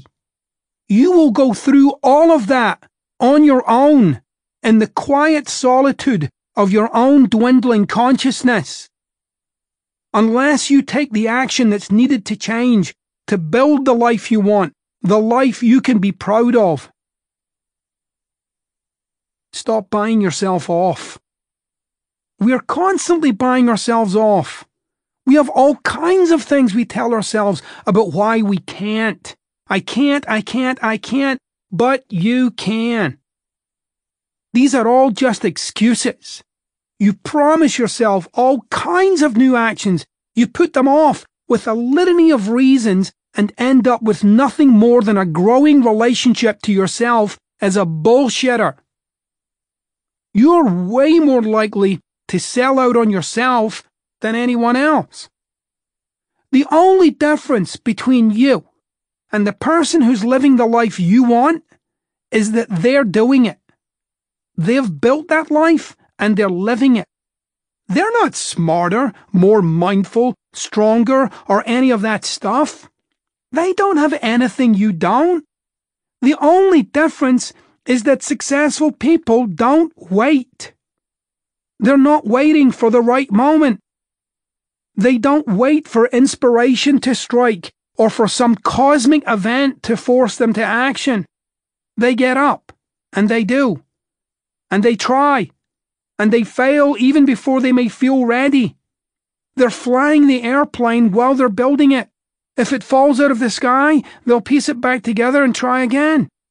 Your internal condition means nothing. It's just another excuse that you give yourself to stay out of the risky zones of life. The problem is, those risky zones are life. The rest is just existing. Stop blaming your past. For those of you who are blaming your past, thinking that holds you back, I invite you to think again. I invite you to confront the notion that what has been is greater than what can be. We all have pasts. Some of them are fucking horrific. So what?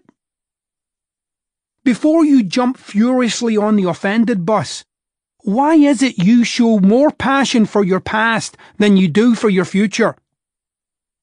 You and I both know no one can free you but you. I'm not just another guy in the diner with an opinion. I've coached people with pasts that would make your toes curl. They have gone on to live free and happy lives, and you can too. People become trapped in their past, trapped in their childhood. It's one of the many reasons we tell ourselves that we can't.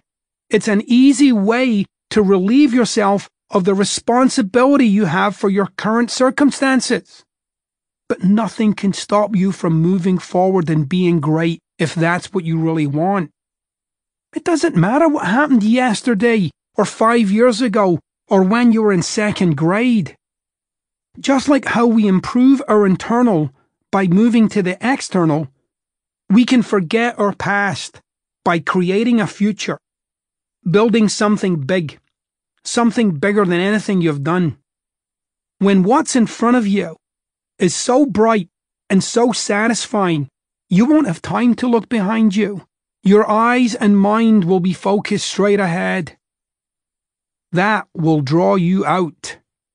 A big enough, bright enough, sexy enough future. A future so soaked with potential and possibility, its weight will snap you free from that significant and laborious past. You may not like everything from your past, but it's helped shape who you are today, good and bad. That's right. There is plenty good about you. And that good is enough to get you what you want. That person is fully capable of living the life they want. Nothing will hold you back if you want it enough and act on it enough. 2 steps to freedom. If you're truly ready to change your life, to take hold of that freedom you've been missing, there are 2 things you need to do. 1. Stop doing what you're currently doing. Simple, right? Look at the things that are sourcing your problems, the habits that have put you in the situation you're in. If you don't get anything done because you're glued to the couch, binge watching Netflix for hours at a time, or have become a little too attracted to the delicacies of your local Dunkin' Donuts, stop doing it. No, seriously, stop. Now. Don't start listing all the reasons you can't. But the shows are so good and I'm so tired after work. Or I need the small pleasures to keep me going. If you can't even stop watching TV long enough to get your life together, you obviously don't want to change. That's basic shit. It's the bare minimum, to be honest. So what will it be? Netflix or a better paying career? Donuts or a body you can be proud of? Video games or a loving relationship? If eating out every day makes you feel like crap, why are you still doing it? And every time you think you can't stop, that's just another excuse. You can. You can and you will. Stop buying yourself off. Stop letting your internal condition dominate the quality of your life. Take back the wheel. If you continue to be led by your emotions, you'll only be left with regret. You'll eventually live that vision, lying on your deathbed and thinking, what if? I'm not saying your emotions and feelings aren't important. I'm not asking you to turn into a robot. What I am saying is that you need to get those experiences much further down the ladder of importance and act on what is going to make the biggest difference to your life. One of the common excuses we feed ourselves is, I want to change my life, but while watching hours of TV, eating junk food, reaming our way through Facebook, etc. Be straight with yourself. You don't want to change. If you did, you'd be doing it. Call yourself out on this shit. Take a long, hard look at your life. Be honest with yourself. Identify the behaviors that are holding you back. You need to use every waking hour of your life to further your cause. No excuses. You're not any different or any worse off than anyone else. You're not a fucking special case who needs different rules than everyone else. You need to make a choice right now. You're never going to change your life until you get rid of those things. No more excuses. Number 2, start taking the actions to propel you forward. Again, pretty straightforward, right? Changing your life isn't just about not doing certain things. You've also got to put in the work and build the positive habits that will pull you in the right direction. If you want a new job, go out and apply for one. Get out there and network. Search the classifieds, talk to friends, ask for references. No, I mean really do them. Don't say you will and then don't. Don't hype yourself up, then push it off until tomorrow. You are what you do, not what you say you'll do. That's a quote by Carl Jung.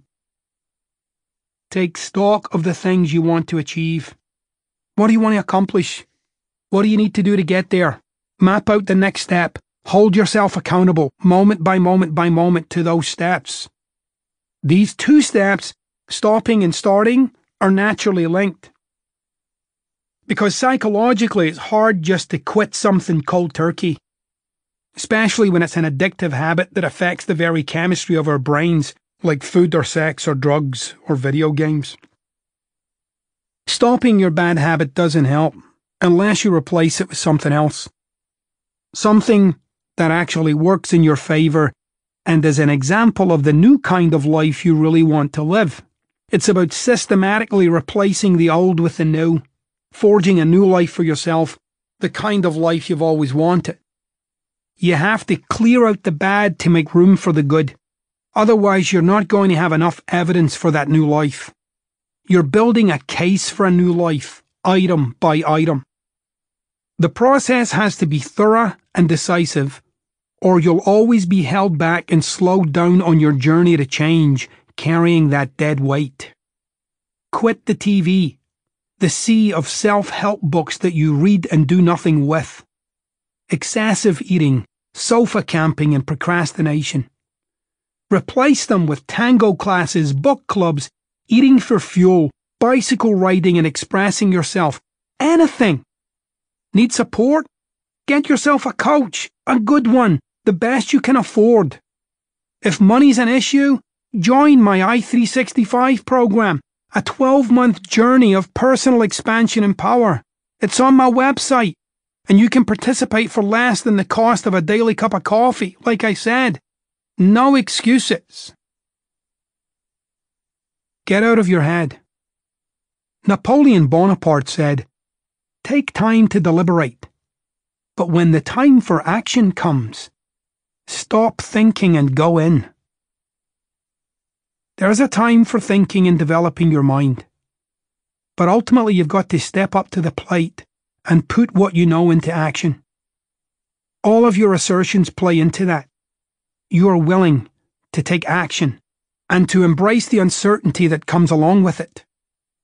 I am relentless doesn't mean relentlessly thinking or watching TV. It means relentlessly doing, relentlessly taking action, pursuing your goals, acting and failing and ultimately succeeding. Nothing that I've shown you will make a single difference in your life unless you act on it. You have to make the difference. Make it happen. You have to claim your greatness. I'm not going to do it for you. Neither is your mother, or your spouse, or your neighbour. Confidence won't save you. The future is not suddenly going to improve. Your worry isn't going to suddenly disappear, and your new qualifications aren't going to suddenly make you assertive or credible. Only you can take a stand for your potential. Don't just read this, think about it, and then go on about your life doing the same shit over and over. Apply it. I'll do it later. No, do it now. I'm not smart enough to do that. Cut it out. Stop honoring that shit and act. Don't let your mind control you any longer. Stop letting it hold you back with its excuses and distractions and worries. You are not your thoughts. You are your actions. You are what you do. And your actions are the only thing separating you from where you are and where you want to be. This isn't about seizing the day. This is about seizing the moment, the hour, the week, the month,